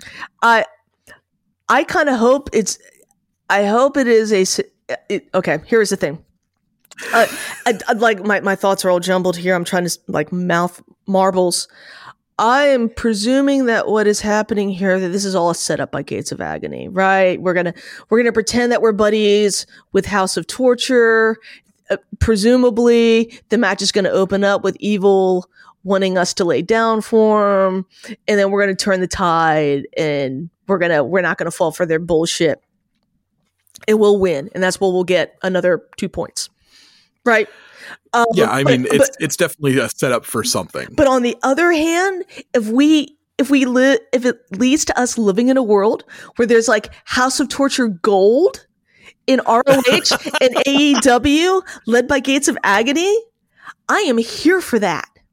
Because could you imagine the hand wringing that will happen from like the AEW fan base, especially in light of this somewhat possibly guided or misspoken headline of why QT Marshall left AEW, and it's becoming too much like New Japan. And if it was to be, and the beautiful joke of it would be like, yes, this is the part of New Japan it was turning into, was like House of Torture. And we've brought that back with the Gates of Agony with House of Torture Gold. And then AEW fans being like, QT was right. QT died for this. He died trying to stop this. Where are our brochachos? Give that to me. We need them back. We need them back. Fuck. But yeah. I can't tell you how many times I've had to fast forward through those 20-minute pre-tape segments of Okada fishing with his best frenemy, Naito. You know, like, fuck off. Fuck off, QT Marshall. Eat shit. Well, the whole dinner at Subway between Sonata and Evil, that was like the best part of the build to their match. Oh my God. We've already spent way too much time talking about House of Torture and Gates of Agony. Yeah. But they're both sitting at 2. There's really, I think at this point, we've talked about it already. I think I've got you on the same boat with me. House of Torture is going to be a problem for Umino and Narita. Gates of Agony end up with the Holy Seaman Army. No, they finish up with like I'm trying to read this block thing, and my brain is not processing it correctly. But I hate them so much. But that's where we're sitting at. Hey, at least we have like these block tables, which is one up on the E1 Anticlimax, which had fuck all nothing 2 hours before their first block match, right? Yeah. But it's almost like he hasn't been watching enough New Japan Pro Wrestling. Or like he's booking this on the fly, and then just like he blurted it out at the press conference because he was probably already seeing Twitter was not appreciating that main event. And so he just kind of runs his mouth. I'm throwing together a tournament. I'm going to have a triple crown that all these belts are going to be part of, as I'm sitting here wearing my little Inoki scarf, and I've just kissed Will Ospreay because I've made it sound like I've completely made his life and he loves me. And this is what I'm going to do because you all make me sad because you don't love me anymore the way that you used to love me. And now he's got to book this thing that he just made up on the fly because he's all up in his feels. Oh, this fucking guy. I fucking can't stand him. I hate him so much. He just was not stuffed into enough lockers as a kid. So with B Block, I think ultimately, I mean, yeah, we've been speaking for maybe about a little over an hour on A Block. I'm looking at the stats for B Block, and there's some interesting teams, but from a points total standpoint, I think we might be able to move through this block a little bit faster, because at the top of the block is everybody's favorite Monster Sauce. Lance Archer, Alex Zane, Taco Bell's new darling with like not one but 2 special combo meals that you can get. And they're even doing a deal where if you take a photo of yourself with your favorite combo meal and tag Taco Bell and Alex Zane, you have a choice of winning like an autographed Alex Zane card. That is fantastic. I fucking love Taco Bell. Like, that's one of the few things that I miss about living in America was easy access to Taco Bell. So this is really exciting for me. I wish that I could go into my local Taco Bell, wherever the fuck that is here in England. I think there's only like 7 in the entire country, and get the Alex Zane meal. And like, while wearing a Monster Sauce shirt and drinking a Baja Blast fucking Pepsi. I'm so into this tag team. I'm very sad that you cannot get the Alex Zane combo outside of Japan. They need to make this happen so that I can go into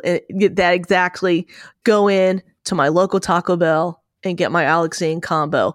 I'm with you. Give me the Zane, I would say. Yes. I love everything about this team. I love the theme.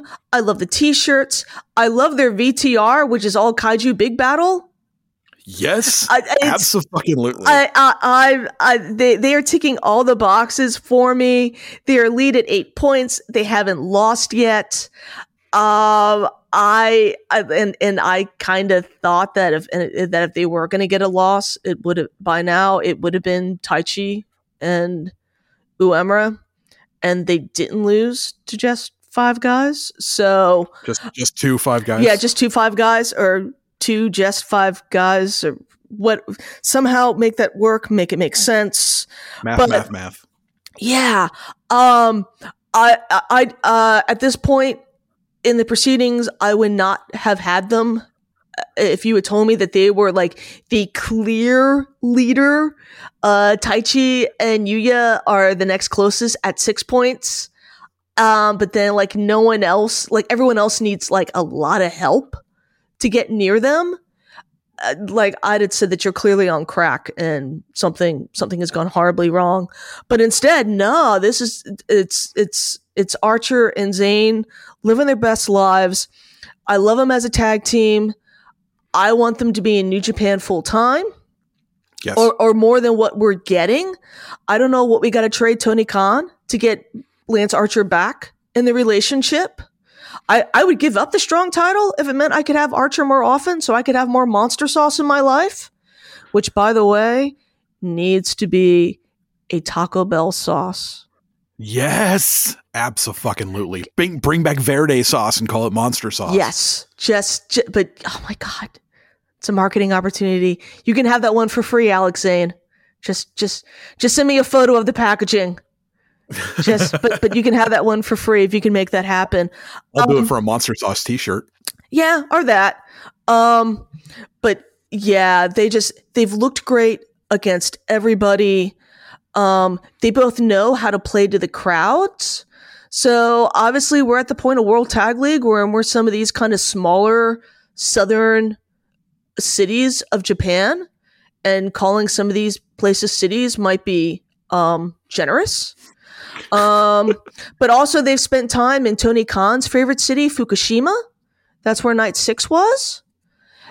But you can tell that these crowds, like some of these crowds aren't feeling it initially. There was one crowd earlier on the tour where, if you had shown me that show and told me it was from like 2020 clap crowds, I'd have believed you. Oh man. Yeah, that was.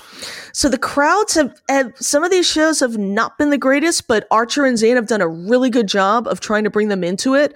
We'll talk about them in a few minutes, but El Phantasmo and Hikuleo have also done a very similar job of trying to get the crowds into it and to wake them up and to remind them that, hey, it's not 2020. You can clap and make noise if you feel it.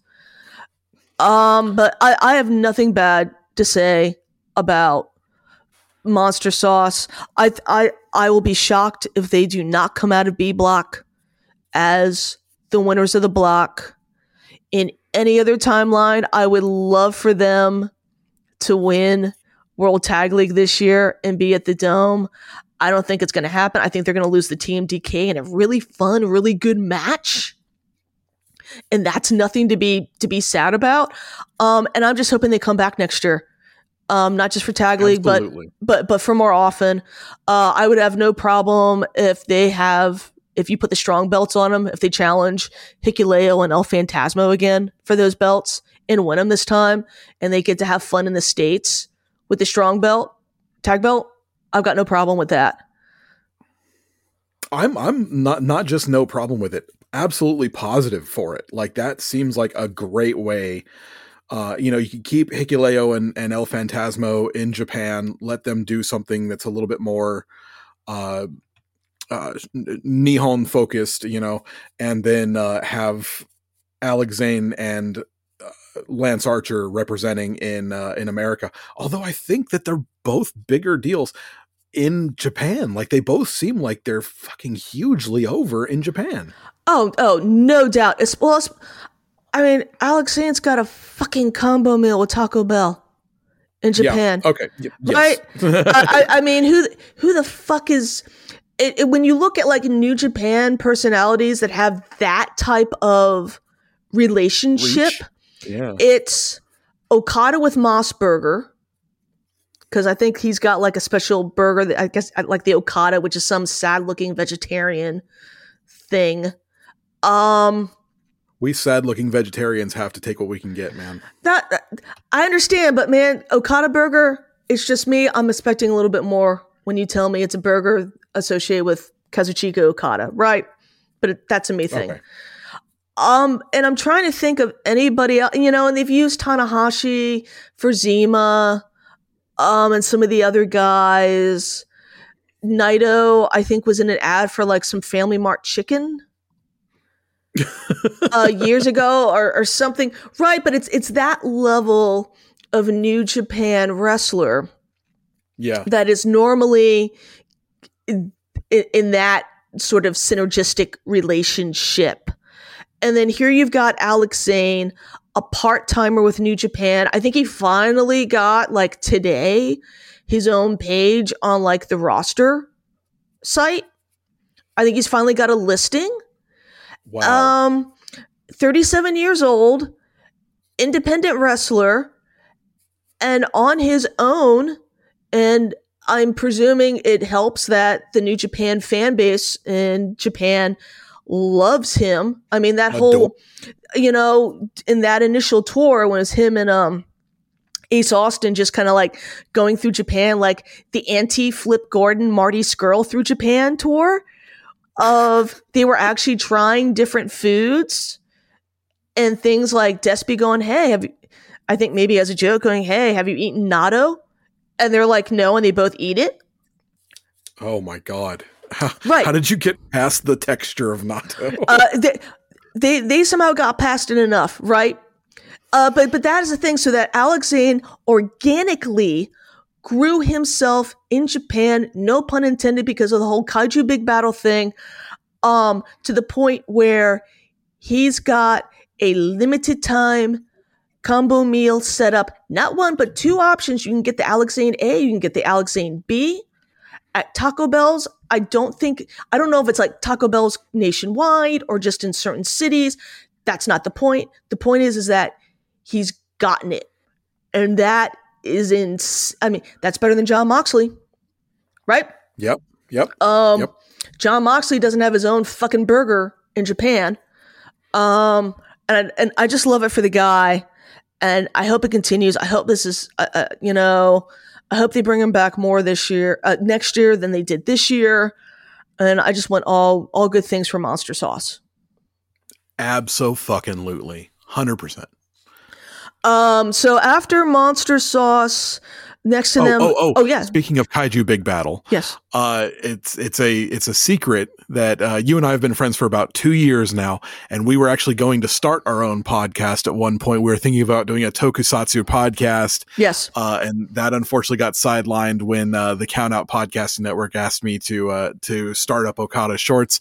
But yeah, that ticks all the boxes for Booze and Curtis as a whole. We get small flippy guy, giant smashy guy, and monsters. Fantastic. And Lance isn't even like not Lance, Alex, and it's not like Alex is a small flippy guy.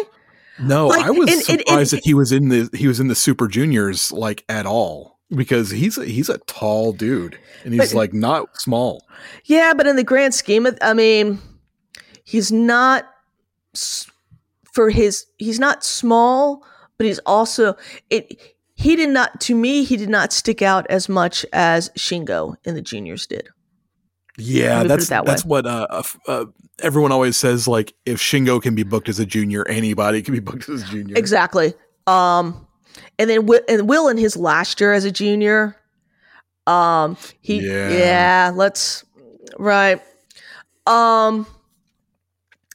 after Monster Sauce, we've got just 5 guys -3.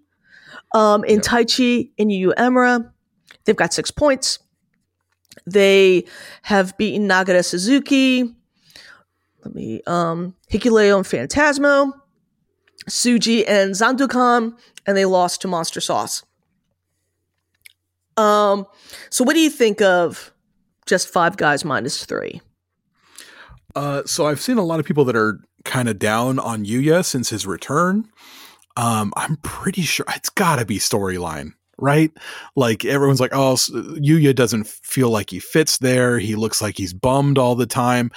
And it's got to be that like he's not happy to be Sonata's. Like when he showed up, he said like, I'm not here to be your young boy. I'm here to challenge all of you.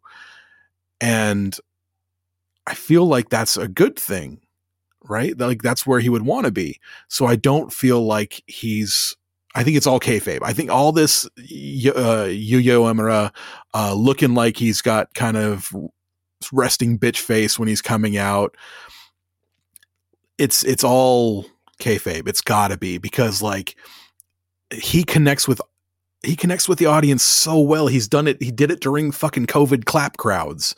He was able to connect with people and get people on side with him.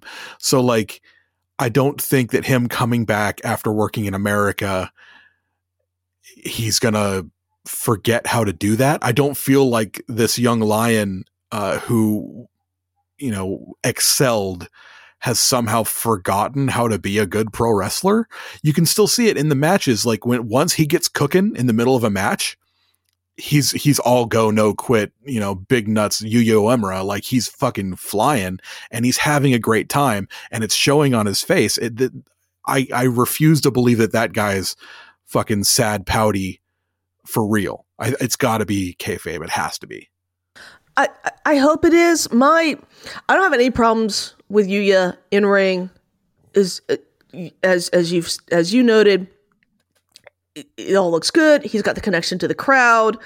But from Jump Street, when the first time he came out wearing his little Evel Knievel cosplay cape, rocking that, I call it the Sasha Banks has to job to Charlotte in Boston face. And that's what he looks like pre-match, and it's like, man, I mean, if this is indeed 100% work, then bravo, because best actor ever, because you're working me, and that's great, and that's what so many people get mad when they get worked, and that's kind of part of watching wrestling is to forget things and to be worked. And if I, at a very jaded, late 40-year-old woman, can still get worked by wrestling, I'm having a good time, clearly. Yep. My thing is, I have it in my notes that this is almost, in some ways, the very definition of two guys slapped together to make a tag team. It feels like it. It does. The chemistry... let's use it the other side of the spectrum. Oiwa, Kiyomiya, right? Like they're together as a tag team. They feel like a tag team. It feels like they've been a tag team for forever, and it just fits and it works, and it's a joy to watch because it works so well. And here, Uemura and Taichi is the exact opposite. It feels very two singles guys that they're doing a tag team, very little tag team maneuvers until you get into the closing stretch, and then you might get one or two. But outside of that, it's, oh, here I am. I'm Taichi. I'm fighting my man. Oh, I got to tag out. And not a lot of synergy in ring in that regards. That's my worry or my concern with this team. And I don't know, and this is where I don't know if this is leading to the whole work of how much of that is a work of whatever story we're telling with Uemura.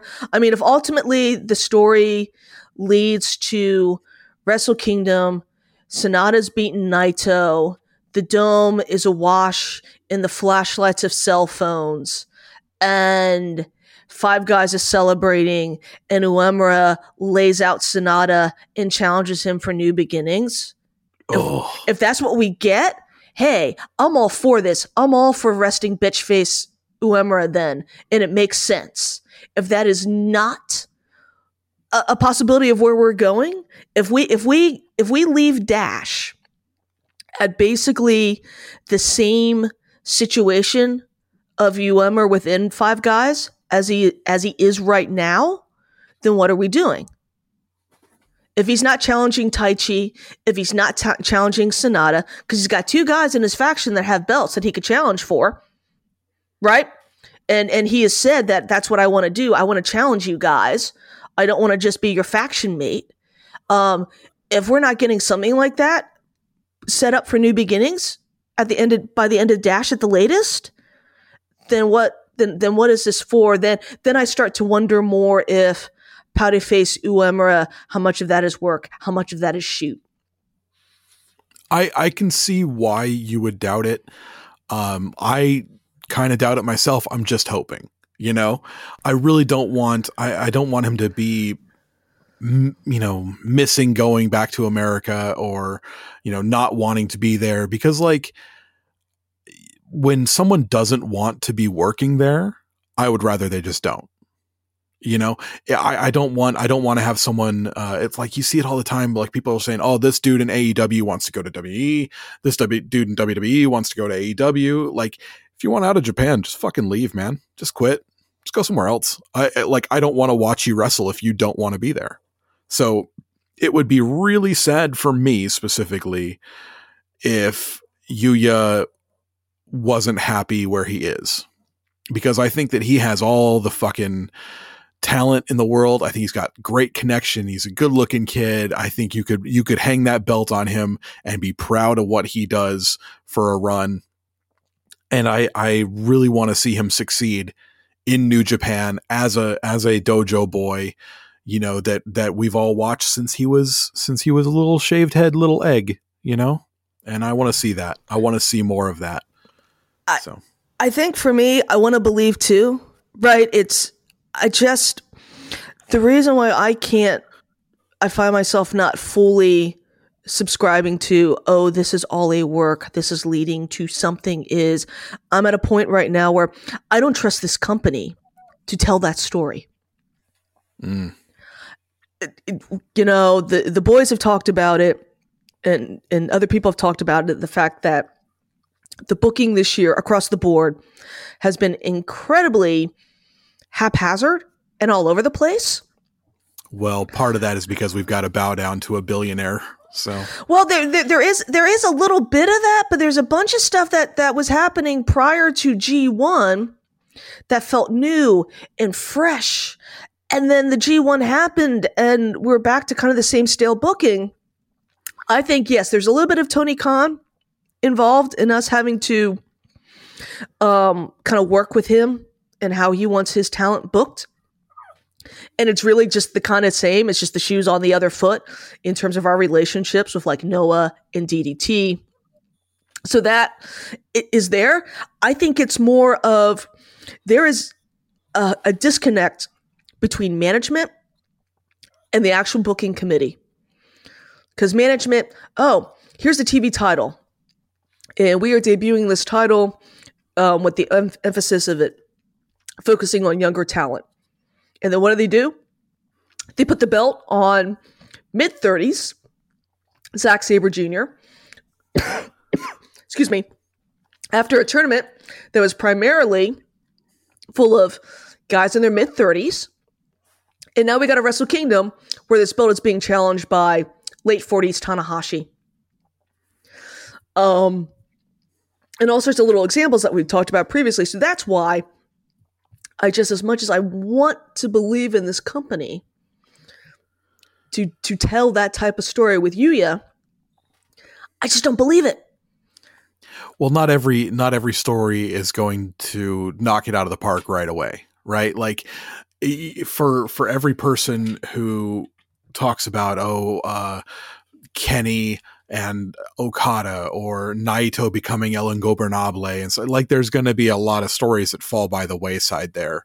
So hopefully this is a little bit more El Ingobernable than it is, whatever the fuck Jay White was doing for the last year he was here, like when, it was 2 years because of that loss at the Dome where he, we thought he was all going to become the biggest baby face in the world. And then he just kind of sat around for 2 years.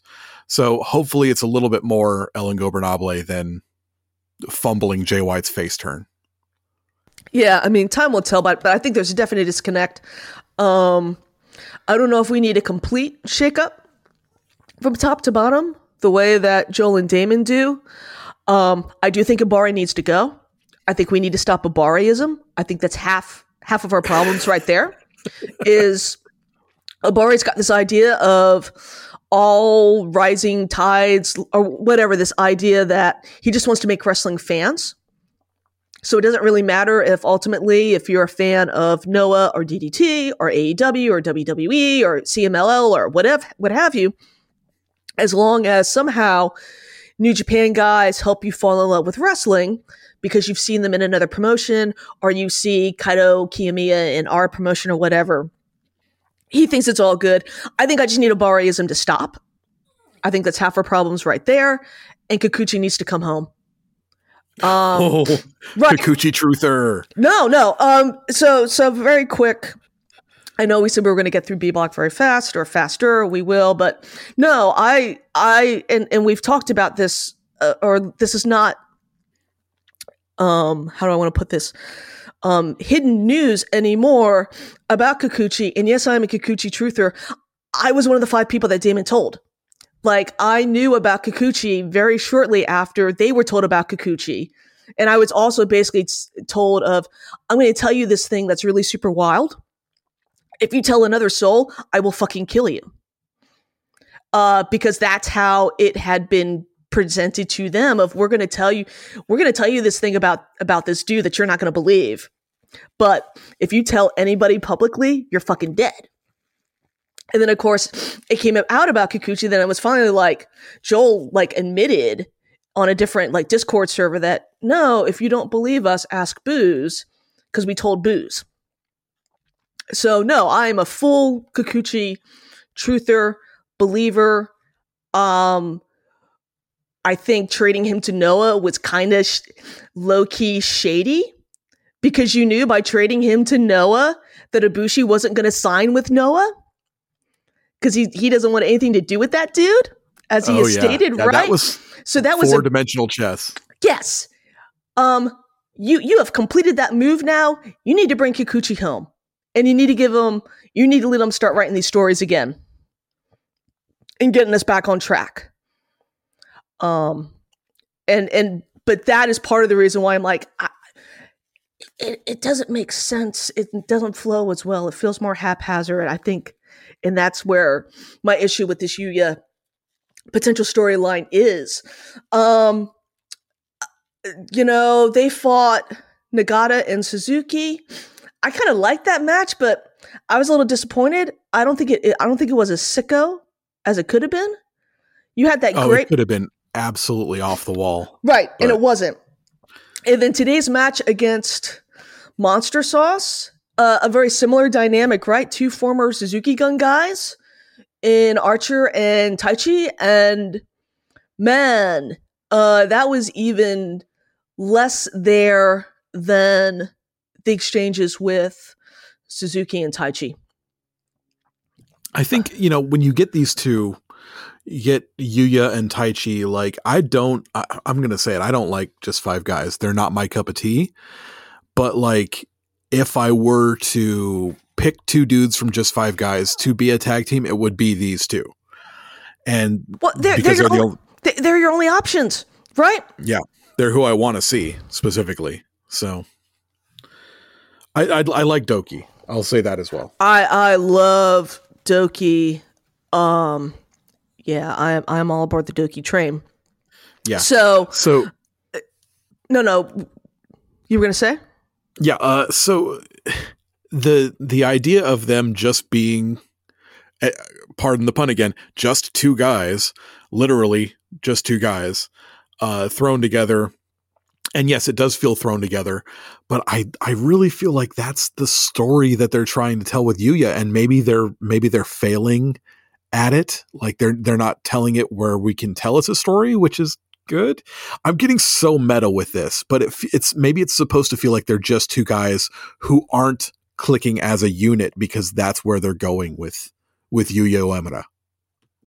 I mean, I hope so. That would be great. Time will tell. I think we're gonna have a lot of answers to a lot of these questions ultimately. after Dash. Absolutely. But they're sitting in second with 6 points. On their final night, it's Folly and Bonza that they face.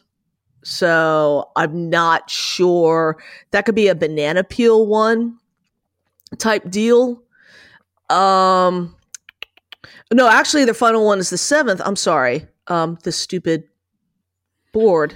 Their final one appears to be against Bishamon. That's their final night on the 7th. Ooh, so that could be. I think that maybe one of those. If they beat Bishamon, they go through B block. Where if they lose to Bishamon, it ends up being Monster Sauce, unless Monster Sauce just goes on like this horrible run of losing points, and don't come out of B block. But I think that's where we're going. After them at 5 points, after a tie today in the main event against Bishamon, is Alanis Jr. and Subarano Jr. They tied Bishamon. They beat Nagata Suzuki. They beat Rogue Army and lost to Monster Sauce. I've been enjoying this team a lot. I don't watch as much CML as I would like to. Ultimately, it comes down to just not enough hours in the day. But I've been really enjoying them. I know Reddit wants to fuck Zandukan Jr. They do. They went from 0 to 60 on that in about like 3 posts of he's kind of hot too. I just want to fuck him. Dude, the minute Subarano Jr. took his shirt off, I'm like, okay, you all can have Zandukan. I'll take I'm not kicking him out of my bed. He gets to stay, right? I've enjoyed them. They've been little hit or miss for me, just in terms of their. No, I'm sorry. I'm getting them confused with Zandukan. I was about to have that kind of a moment. No, okay. I'm going to rewind for a second. No, they've still been fine. It's kind of hard to get behind them just because they're not a permanent. We'll probably see them again for Fantasticamania, and then won't see them until like another US show. But they've been very fun to watch. I think part of the problem also for them, and I'm putting that word problem in quotes, is that outside of somebody like El Phantasmo, and then Suji and Zandukan, they don't really have a lot of people that they can kind of do the CMLL lucha style with, in terms of being kind of that more fun, flippy, jumping over, doing topes and things like that. They're not really in a block that plays into their strengths. Yeah. So I think like today, like the fact that their match against Bishamon is the one that went to the 30-minute draw, that is not the match on paper that I would have said would go to the draw. I would have said it was Umino Narita versus Oiwa Kiyomiya. If you had told me that match was going to go into a 30-minute time limit draw, I'd been like, oh, okay, that makes total sense. Yeah, obviously, totally. This one makes no sense outside of we're going to try and do something funky with the math. That's it. I think so. These two, obviously, hella entertaining. Yeah, it's sad we don't get to see them very often. I would like to see more crossover. Fantasticamania is fun, but I'd like to see some of these guys come over for like, why don't we just have some of these guys on like New Beginning Tour? Why don't we just have like 1 or 2 of these guys over here, more often, just to be here, just to come over and, do something different. And you see sometimes like New Japan wrestlers will go to Mexico. Like obviously Naito made a big, second excursion to Mexico and things like that. Let's trade. Let's have fun. Like I'm tired of like always having to go to AEW, why can't we just, borrow someone from CMLL? Why can't we borrow someone from PWA? Why can't we borrow someone from RevPro? Why can't we borrow someone from CMLL? Like these are all great companies, and I would love to have my mind blown by just some random person coming out of nowhere and making me a fan. You know, I mean, it worked for Doki. Why can't we just have that all year round? Why? I get it. Like, the logistics probably are kind of shitty about it, but like, make it work. 2 or 3 different CMLL people every year. Let's go. Well, I was going to say, I mean, we don't get these things because we clearly are not allowed to have nice things. It's true. Right. No, I'm in complete agreement with you. Or even the fact that, I don't know, we're supposed to allegedly be getting an expansion of sorts into Southeast Asia. Maybe with some help from Tamashi, which we'll kind of talk a little bit when we get to Rogue Army. But this is also where if we had if the New Japan USA division was a little stronger and not seemingly run by a bunch of idiots, or just Rocky getting his buddies gigs. This is where what you're talking about bringing these guys in, I think could be a thing that happens, because that was a no-brainer for the Lone Star Shootout to have a bunch of CML guys in there. Yeah. That was a fucking no-brainer. Now, I think having it in Garland, Texas, a big issue I have with Strong is that they just run the same like 5 cities. And so does AEW, and no one says anything about it. Well, yeah, but they elite. Well, yeah. Because it's like, great, you're running Garland. You claim it's Dallas, it's not. But you've also got this relationship with CMLL, guys. And I'm not just saying this because then it'd be real easy for me to get to a gig because it'd be where I live, but why you're not just doing like a Texas tour, right? And you run San Antonio, and you run Houston, and you run Austin, and you've got enough guys. You could do a little split roster, and you have bolstered a lot of that with some CMLL guys, right? That would be awesome. Texas is big enough; you could do that, right? They love their wrestling. And again, you bring in like a bunch of CML guys, and you could probably even main event each of those nights in like a multi-man, right? Give me like LIJ versus some like multi-man of CML guys, and just print money. Oh, yeah. And just print money. But that's what I love the most about World Tag League to a degree, is that you do get exposed to a bunch of guys that you may not normally get to see if you're like myself and just not enough of a wrestling freak to watch nothing else but wrestling 24/7. I gotta sleep, kids. I gotta watch Godzilla movies. Mm-hmm. Right. Like I want to watch these things. I just don't have the time, but this is a great way for me to get kind of hip. Which will lead into, speaking of seeing CMLL guys and falling in love with them, Yota Tsuji and Zendekan Jr. Are tied at 4 points with Hikuleo and El Phantasmo. I think we can kind of talk about these guys separately yet together. Yota and Zendekan Jr. is a prime example of what you were just talking about, of seeing somebody for the first time and falling in love with them. I didn't even know this dude existed. I knew enough. Had no clue. Yeah, I knew enough about CMLL, and in partly because of our relationship with them, that I was aware of the existence of Atlantis Jr. I'm aware of the existence of Soberano Jr. I did not know about Zendekan Jr., who looks like he gives great hugs. I want this man to hug me.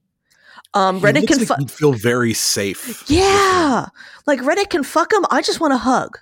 Just a night. Oh my God, just rest your head on that chest. Let him tell you stories about living by the seaside. Oh my God, he sing you a sea shanty to sleep.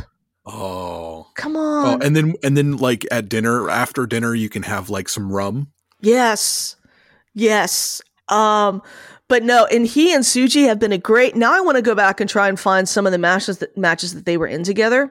Because, again, speaking of guys that feel like they've been tagging for a very long time and should be long-time tag partners to come, It's these guys. Like everybody beforehand was like, oh, it's so sad that we're not going to get Shingo and Tsuji, and that's who we should have. Nah, fuck that noise.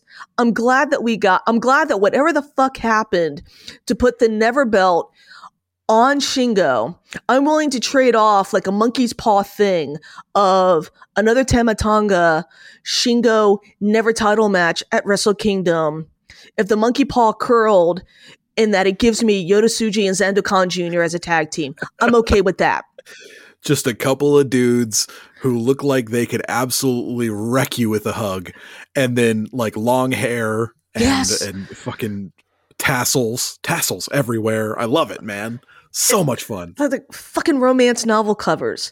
And not the sweet kind of like softcore Harlequin romance cover. Nah, man, this is good nasty smut.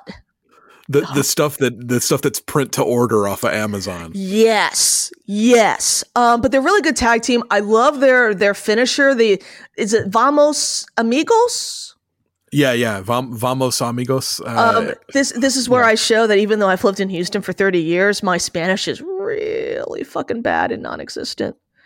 They just have fun. I loved one of the undercard matches where they both came out in pirate shirts. I was like, oh my God. That was so great. You like we need a photo book and we needed it yesterday. Gravura from fucking Yota Tsuji. Yeah.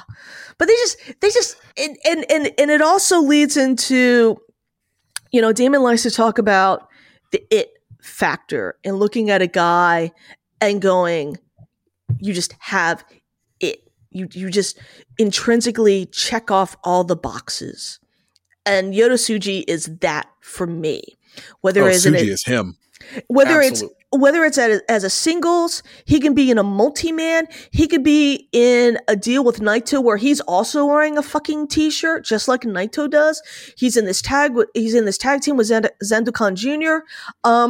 He just has it, and your eyes just go to him, not only because he's a very good-looking man with a wonderful set of teeth, but also because just in ring wise and what he does is very, very good. Personally, I'd have put the belt on him when he was against Sonata. Absolutely. 100%.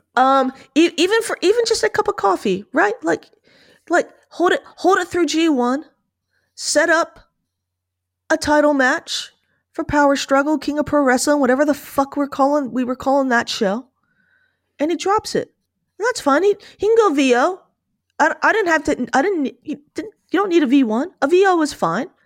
Because he just looks the fucking part. And he's going to be a force to years to come when whatever body part of Naito irreparably fails first, whether it is his knees or his eye. And if you're not giving LIJ to Tsuji, I don't know what we're doing. Oh no, that's what it's there for. That's exactly what it's there for. Oh my God, just print money. Just keep printing it. Cause you got it with him. But I love printing yen, because you're not exactly printing British pounds, because you can't wear a shirt that says Gene Blast in a lot of English speaking America. Well, you could. It just may not end well for you, right? Yeah. But you could. What the fuck you wear in front of my kid? Yeah. And their final block night is against Atlantis and Soberano, which I think that's going to go off. I think that is going to, as the kids say, fuck. It's gonna fuck. Speaking of fucking or possibly not fucking, then we have also at 4 points, I call them Timu GOD. To differentiate from OG GOD. But we've got Hikuleo and El Phantasmo, who are our current strong tag title. They have beaten Bishamon. Everyone's beaten Bishamon, except Atlantis and Soberano. Ouch. Also Folly and Bonza. We'll talk about that. Nagata and Suzuki. And then they have lost to Taichi Noemura and Tsuji and Zandokan. This is a perfectly fine tag team. I know people want to put ELP on Fraud Watch, and I don't quite understand that from the standpoint of ELP is not being at the moment asked to do anything that I think is above his station or where he's currently sitting, right? It was not ELP that came out at the end of Power Struggle and beat 2 belts with a mallet and got inserted into a program that nobody wanted in the first place, right? He did his switch. He gets kicked out of Bullet Club, and then he got stuck in a feud with Unfit Finley. When the Never Belt was a prop in the Bullet Club Civil War, whatever the fuck that was or is. And then he won the strong tag title belts with Hikuleo, right? He's not being, and he's had fine G1s. I mean, a lot of dudes underperformed in the G1. So, I mean, if you're using that as a sign of a fraud watch, then there's a bunch of dudes that should have gone on fraud watch after G1, right? The crowd likes him a lot. Like, he works the crowd. He's doing things where he's walking through the crowd and they have the little signs or the little fans, and he takes them and he fans himself and he kisses them, does the same kind of shit that Shota does. And people just kind of lose their fucking minds in the appropriate way. So he's not getting that Taco Bell, value deal meal yet, but the fans are responding positively to him. I like his team with Hikuleo because I also don't think that Hikuleo needs to be some big bad Jonah Fale type monster. I am totally cool with my lean, chill, Tongan giant. I don't need, because unless I am mistaken, I believe he was a basketball player prior to becoming a wrestler. And you can see that in the way that his body is built, in the way that it's got its muscles, right? It is meant for running and being athletic. And he kind of doesn't have the frame where you can go, it doesn't look like you could, pack on a lot of weight and a lot of mass. He just doesn't look built for that, right? And I don't think a lot of these guys that are as big as he is, like, putting on all that weight and mass is not good for them later in life. I know we as wrestling fans don't usually worry about, later in life for these guys, but maybe he's just looking out for himself. Like, he wants to carry himself at a good walking around weight and not have to worry about, having both legs look like they're made of silly putty when he's 50 years old. Well, here's the thing. Y'all want him looking like fucking Paul White? Exactly. Dude looked like his legs were on backwards. It's like that. I mean, that was kind of a crime having Paul White in that match, because Paul White could barely fucking walk, and I hope he got enough money to pay for whatever surgery he needs. Well, that can be corrected, because I guess the same thing was happening to Kevin Nash for a while, and he got it fixed. So good for him. But yeah, so I know other people want him to like be more monster Fale. I'm okay.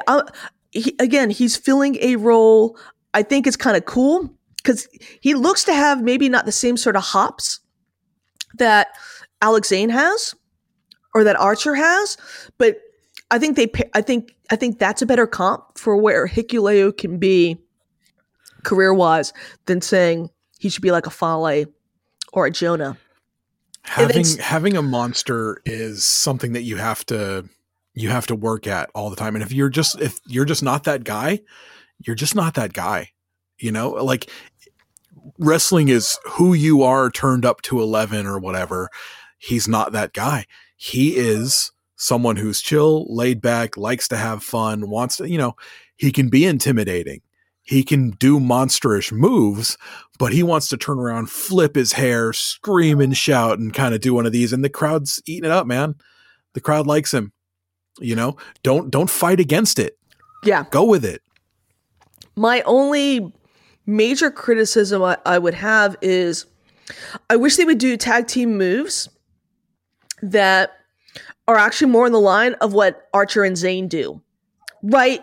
Archer and Zayn are doing the type of tag teams maneuvers that I think you would normally associate with a tag team that is more like a Kane X-Pac, right? Big, tall guy, smaller guy, shorter guy.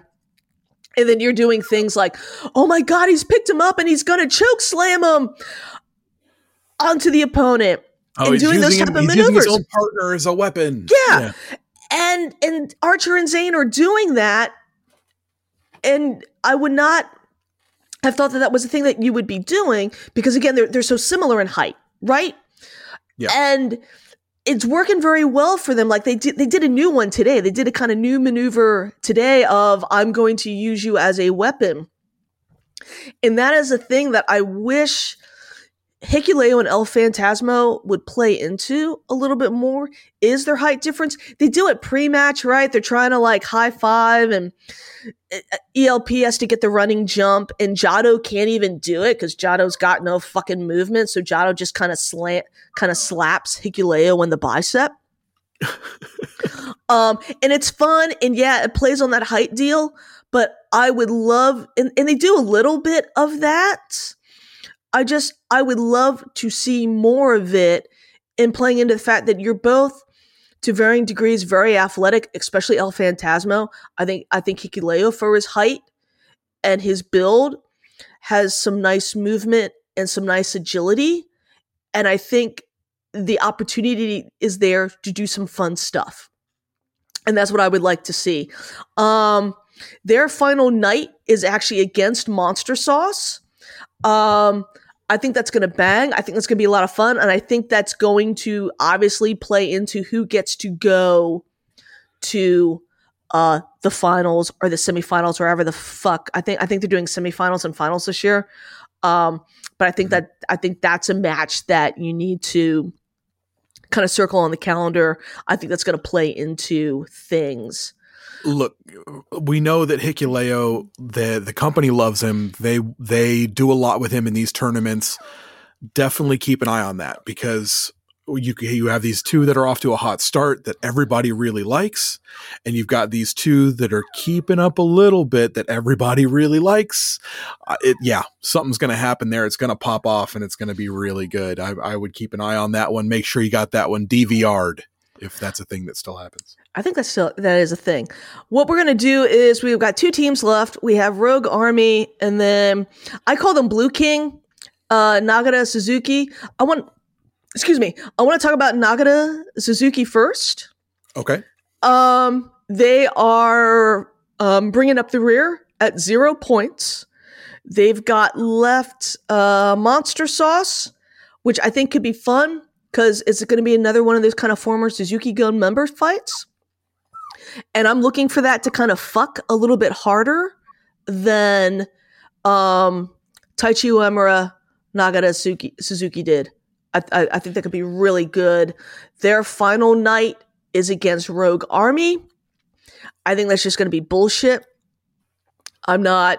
That would be your bathroom break, most likely. And then I think that's it. Let me. And then they have one other match against Bishamon. This is another example of, okay, we need to have warm bodies. This is a team. It's kind of fun to have them in there, right? I think you could have something interesting in that Rogue Army match.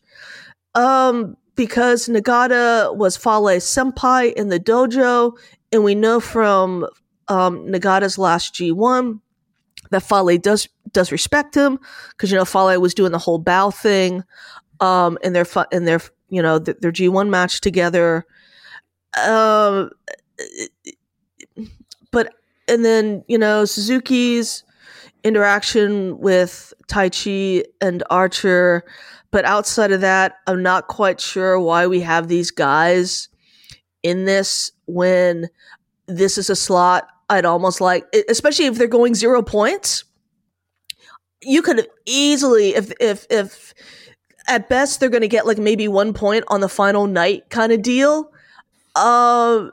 I think you could have had Loibe and Nakashima in here as your young lion. I think they're calling themselves young bloods. I think these two combined age 109, right? Like it's tough to get excited for them, but I love them so much. I love Suzuki. I love Nagata.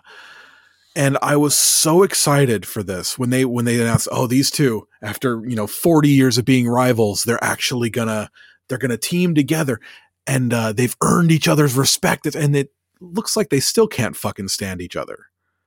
Like I figured, oh, maybe that was going to be something that changes over the course of it. No, they haven't even dropped seeds that that's going to change. They just, it's like they had one card left to throw out, so they did. Like. This is nothing. It's a nothing tag team with two of my favorite dudes that I've watched for so much of my life, and I just have nothing for it. And it's so insane to me. The one time that I even remembered that these two were in the tournament was when they had the match with Taichi, and I was like, oh, that was a good moment. Like. After that, it was completely just like out of my brain. It's like it went in one ear and out the other. It went in one eye and out the other, if that's a thing, I guess. I don't know. I don't, there's nothing there for me. And it's so sad because I love them both so much. I just don't care. They're not telling any stories. They're putting on just fine matches and nothing's developing. And I'm bummed. I'm bummed about it, man. I really am. I like them together. I like in concept and on paper, it sounds awesome. I just don't like it in World Tag League. Nope. If this was part of some like undercards on a Road 2 series, like Road to Duntaku, like. Then this would be fun, right? They come out, they have 5-10-minute undercard match, make some funny faces, angrily, tag each other in. Fine, we go on and have our day. It just makes no fucking sense in this World Tag League. And there's a bunch of other dudes that you could have given this slot to. And especially again, if your aim is at best, maybe they roll out of here with 2 points. If not, just go completely over. Anybody could have fulfilled this role and not told us, and maybe told a story. Right? Or at least, I don't know what we're doing here. It's inoffensive, but it's not even getting my blood going in a way that Suzuki and Nagata could. Yeah. I'm not sitting here going like, oh, I want them to get that one win. They haven't won yet, but come on, boys, I believe in you. Like nothing. There's nothing here. We could have had Lawler and Rosser. Oh my God, dude. We could have had the fucking West Coast Wrecking Crew. I fear that the company might in Japan view West Coast Wrecking Crew as juniors. Bro, are you kidding me? Shingo. West Coast Daddy Crew? Get out of here with that. Either way, I mean, we could have West Coast Wrecking Crew. God, if I could speak today. We could have Lawler. We could have Lawler and Rosser. We could have had, Nakashima and Loibe. The point I would have is, loved that. Right, Nakashima and Loibe would have been great. My point ultimately is there's at least a half a dozen teams that you could have put in above Nagata and Suzuki, get them 2 points at best, and maybe might have had more compelling matches, more memorable matches than what we're getting. Yeah. It's definitely the most disappointing part of this, the World Tag League, that I thought was on paper is going to might go down as my favorite World Tag League ever. Like that was one of the things that I was really looking forward to, and it's done nothing for me. And it's I'm not mad. I'm just disappointed, I'm not upset. There are two men in their mid 50s. I'm just sad because I know that there's more that could be done with it. Well, especially when we go and we look at Rogue Army, and yeah, they got 2 points, but I can't believe I'm fucking saying this, that in the year of our Lord 2023, Jack Bonza's got some fucking working boots on. Dude, Jack Bonza knows that he's on a big stage right now and he's doing his best. I think also, Fale isn't 100% at all. Like he's not working at 100%. I don't think he has been in a while. And so Bonza kind of knows Bonza's about that life. He's going to give 110 every single fucking night. Like when he's got these big eyes on him and stuff. Like I've seen enough PWA in the past to know that like Bonza is gonna fucking go when he has to. When he's got to carry somebody, he'll carry somebody. When he's got to put somebody over, he'll put somebody over. And he's looking great doing it. And he is fucking carrying Fale. Fale is not maybe 10%. I mean, Fale in years previous in World Tag League hasn't done a lot. This year he has done fuck and all. I think tonight I think someone finally told him tonight, "Hey bro, can you like work a fucking sweat up?" Because he actually looked kind of okay and somewhat useful in the match against Suji and Zandakan Jr. And I'm interested to see how much that is. One, it's like, okay, you're going over, so you gotta at least look like you somewhat deserve to go over on some level.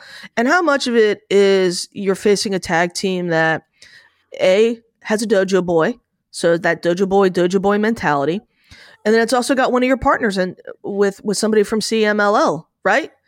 And that maybe that was the impetus for Fale to actually be a little more active than what he has been up to this point.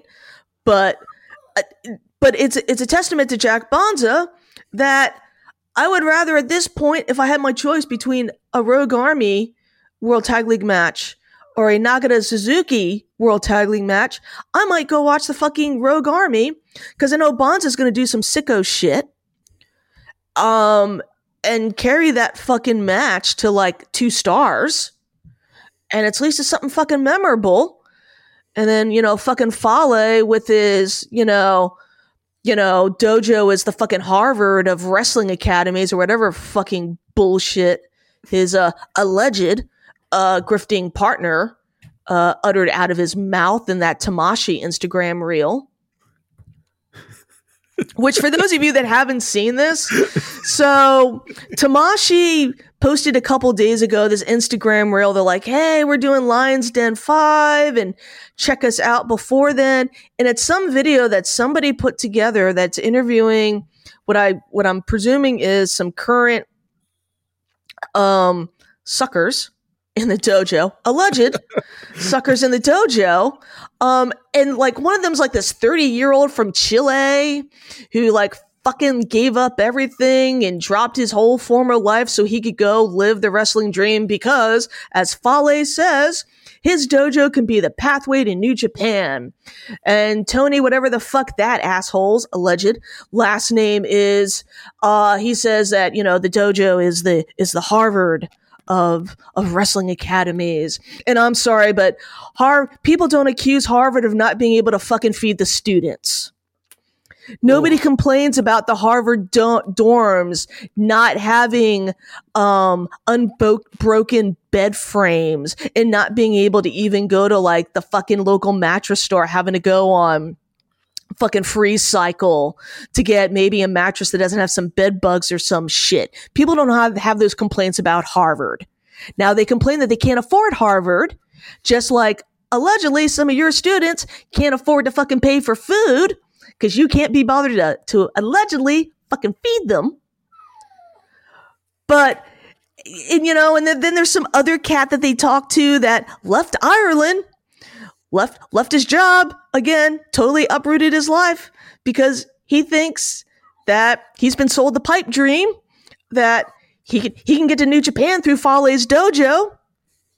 And honestly, if Rogue Army and a Fale dojo was a real fucking pathway to New Japan, it would not be fucking Jack Bonza with Bad Luck Fale. It would be one of his dojo kids. It would be Michael Richards. It would be Andrew Villalobos. It would be whoever the other fuck was that third dude who at the end of the Lion's Mark Fale dojo doc got pulled into another room and was told that you've been signed to New Japan. You're going to show up to New Japan. And none of them have shown up to New Japan since then. And if this was a real fucking thing, one of them could be paired with Fale, and it would be a perfect opportunity to get some reps in Japan, to get eyeballs on them, a perfect opportunity to see what they have in the Fale dojo if New Japan actually fucking cared. They don't fucking care. It just seems like New Japan's letting Fale get up to whatever he's getting up to. Like, this whole thing is alleged, right? So I'm not going to sit here and go off. I'm going to let you go off because you don't give a fuck. And I completely, I dig it. But like, if New Japan gave a shit when they saw these accusations, and they might have, we don't know, but they would have sent somebody down there right away to say, hey, this is or is not up to New Japan standards. And as far as I know, they haven't made any changes. Like I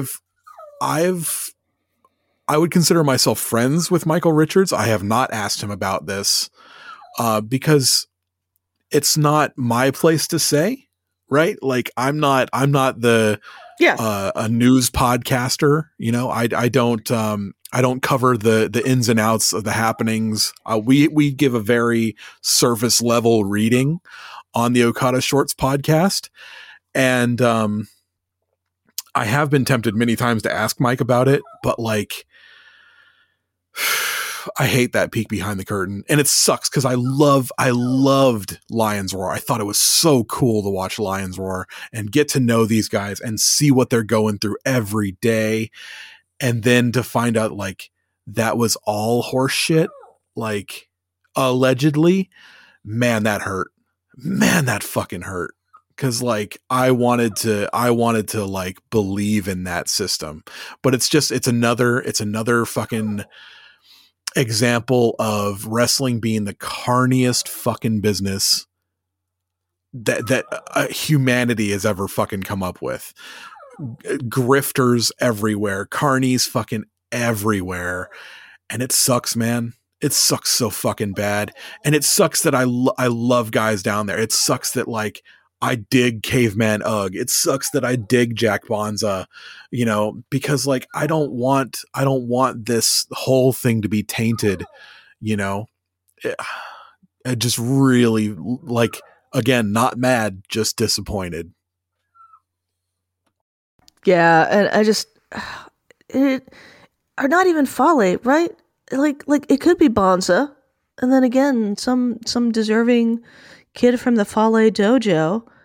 And again, it would be from just a purely watching World Tag League perspective, would be, I think, significantly more entertaining, memorable, more exciting than watching fucking Fale lumbering to the ring, and doing Fale might be at the point where he's doing less than Makabe. Okay. See, the idea would have been the best idea, like, would have been to have some representatives of the Fale Dojo. Okay, we're not going to do that. We're going to have some people from PWA. Okay, let's have Bonza and Caveman Ugg. These two are like, they could be a giant bruiser tag team, like something that would make Gates of Agony blush. Right? You could have had those two go fucking buck wild and just have Fale at ringside. He doesn't have to get in and get involved. Just have him there to introduce people to this idea. It would have been cool. I don't know why they still want to roll Fale out at this point. He doesn't seem to be doing anything special at this moment. I don't know anyone who's specifically paying to see Fale right now. It might be best to start transitioning him to another role because, yeah, like you said, he's doing less than Makabe. That's a good way to put it. He's definitely not excelling at fucking anything right now. He's not nearly in his mid 50s like the other two guys we mentioned, but they're still going out and having the best matches that they possibly can. Like they're still going out and doing what they can. It seems like Fale is not even doing that right now, and it's really sad because Bonds is working his fucking ass off. Yeah, but that is on that happy, positive note. We should have started with the B block. Well, we can start with the B block next week because we'll be back next week for another stunning World Tag League takeover where we will review the matches that 3 more sets of matches or days will have happened by the time that we get together again and you hear our lovely voices.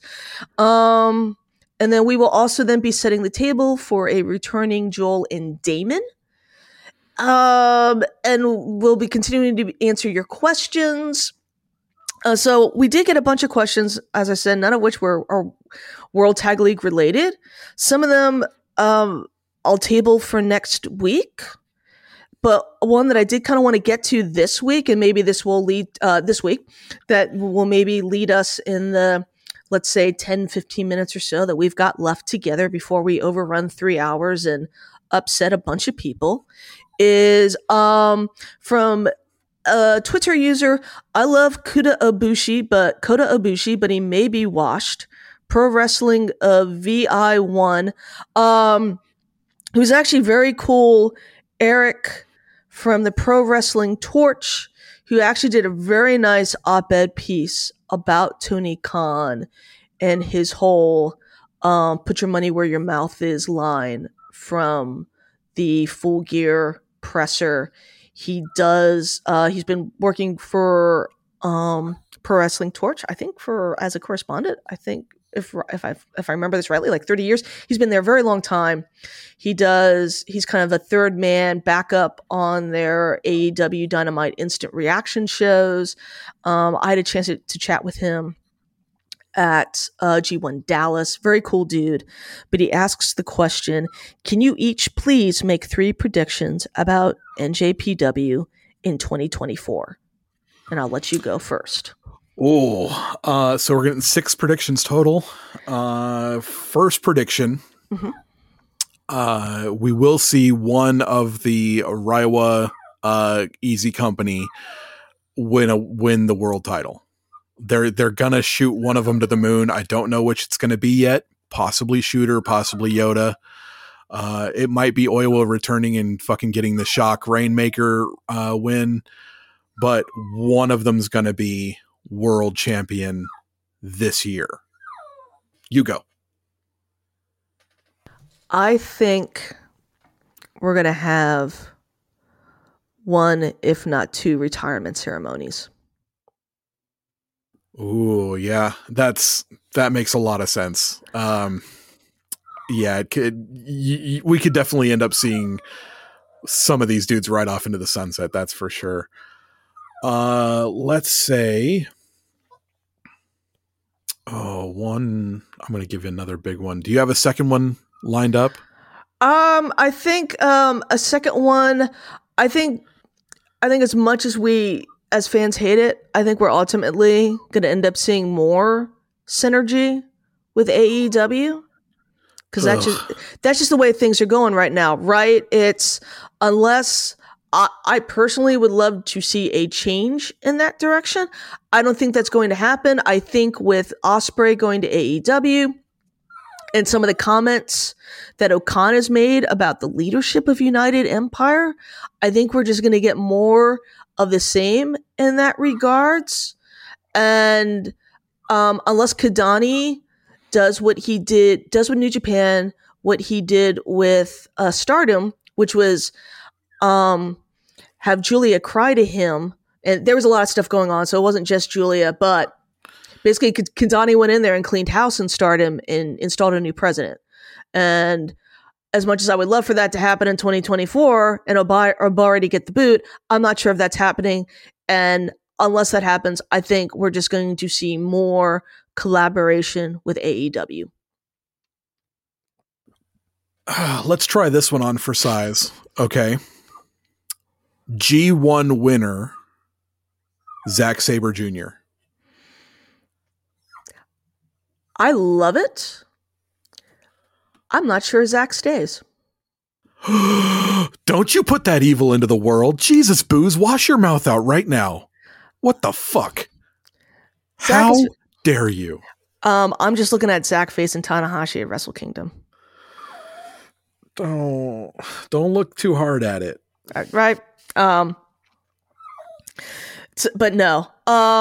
So I love it though, and that's a great one. So for a final third positive, because again, let's end on a slightly happier note than we're doing more with AEW, and I think Zack Sabre Jr. is leaving. Let me see what would be a positive. Here we go. Okay, I think we will get a no. I want to do something like a big show, right? And maybe it will ultimately be something that will be in Southeast Asia that we'll see like positive growth in the Southeast Asian region that will lead to maybe not a Wrestle Kingdom type level show, but something like the MSG ROH G1 show from that WrestleMania weekend. You know, that we'll find some partner promotions in Southeast Asia, and we're gonna have like just kind of like an awesome show in that region. I take that. I also think that New Japan's going to continue expansion into Australia. I think you're going to see a lot of the Australian scene, which has always kind of been like a little brother scene to a lot of other wrestling scenes. I think you're going to see a lot of cool stuff come out of there. And that might just be me being PWA pilled after the last couple of months. But I really think that there's going to be some noise coming from that region, especially if someone like Robbie Eagles can continue to carry the torch for them. I think that's going to be some fun place to watch new talent come out of. Okay, I think that's 3 each from us. Yeah, and all right, and positive and happy and not sad. Why are we watching wrestling? So do you have anything else to? Well, no, because I'm also kind of looking at how much time we've got left, and sounds like you gotta. It sounds like you got an adorable little puppy that needs to go out. He does. He's got to go potty real bad. So yeah, let's get this on the show on the road. So we know, because we've been playing the drinking game of Okada Shorts mentions, that you've got Okada Shorts. Anything else you want to plug? Thank you for mentioning the Okada Shorts Wrestling Podcast. I'd also like to talk about my other show, which is called Throw and Dice. The Throw and Dice Podcast is a show where I talk about things like tabletop role-playing, tabletop wargaming, miniature hobby painting, that sort of stuff. You can find that anywhere where you found this podcast. And please do check out the Okada Shorts Podcast. It is the son, the child podcast of this very lovely Super J Cast podcast. You can find us on Instagram at Okada Shorts. For somehow that name wasn't taken. Nobody had parked that. It's crazy, right? And you can also find us on Twitter at Okada Shorts as well. So please look us up, come and have fun. I'm not as good at Twitter as Joel is, but I like to think I'm all right at it. God, no one is as good at Twitter as Joel is. So beautiful. Nobody is. But you can find me at Twitter, Booze Leprechaun. The second O in Booze is actually the numeral 0. Edgy. I know. Well, there's a whole story. But we don't have time for it. Exactly. Leave in like a 5-star review. If you're wanting to leave anything less than a 4, don't fucking bother. Don't waste your time. Don't waste our time. You can get t-shirts at the usual places, PWT, Kai Y. Oh God, I forget the other one. Not that Joel's been doing these plugs lately. But you got that going on. Exactly. Redcircle.com. Redcircle.com//super-day-cast.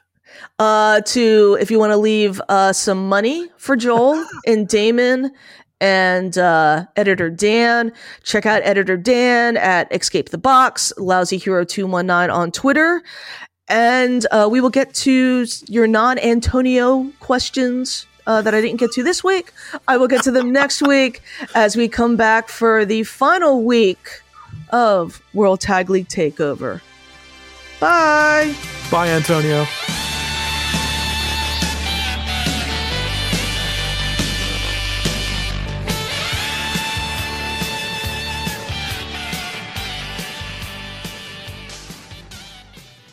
Hello, do you like New Japan Pro Wrestling? Are you a Shin Nihon freak? If so, check out the Super J-Cast with Joel and Damon on the Voices of Wrestling Podcast Network. And even if you fucking hate New Japan Pro Wrestling, listen to the Super J-Cast anyway. Not just for our great show reviews, analysis, and pastrami sandwiches, but there's also usually some dick jokes somewhere in the obligatory opening 30 minutes of absolute nonsense we chat about every single week. That's the Super J-Cast for all the best talk about New Japan Pro Wrestling, crisps, and pornography. BetMGM has an unreal deal for sports fans in Virginia. Turn $5 into $150 instantly when you place your first wager at BetMGM. Simply download the BetMGM app and sign up using code Champion150. Then, place a $5 wager on any sport. You'll receive $150 in bonus bets, regardless of your wager's outcome. And if you think the fun stops there, the king of sportsbooks has plenty of surprises in store. Check out daily promotions, same-game parlays, live bets, and so much more. Download the app in Virginia today and get $150 in bonus bets instantly from your first wager. Only at BetMGM. BetMGM and GameSense remind you to play responsibly. See BetMGM.com for terms. 21 plus only. Virginia only. New customer offer. Subject to eligibility requirements. Rewards are non-withdrawable bonus bets that expire in 7 days. Please gamble responsibly. Gambling problem? Call 1-800-GAMBLER. Promotional offer not available in Washington, D.C. At Parker, our purpose is simple. We want to make the world a better place by working more efficiently, by using more sustainable practices, by developing better technologies. We keep moving forward. With each new idea, innovation, and partnership, we're one step closer to fulfilling our purpose every single day. To find out more, visit parker.com/purpose. Parker, engineering your success. At Highland, we're all about celebrating little wins and little ways to innovate digital processes. There's no customer pain point too small for us to help with. Maybe that's why more than half of the Fortune 100 looks to Highland to connect their content and data, improve processes, and turn little efficiencies into big wins for their customers and clients. Highland, intelligent content solutions for innovators everywhere at highland.com.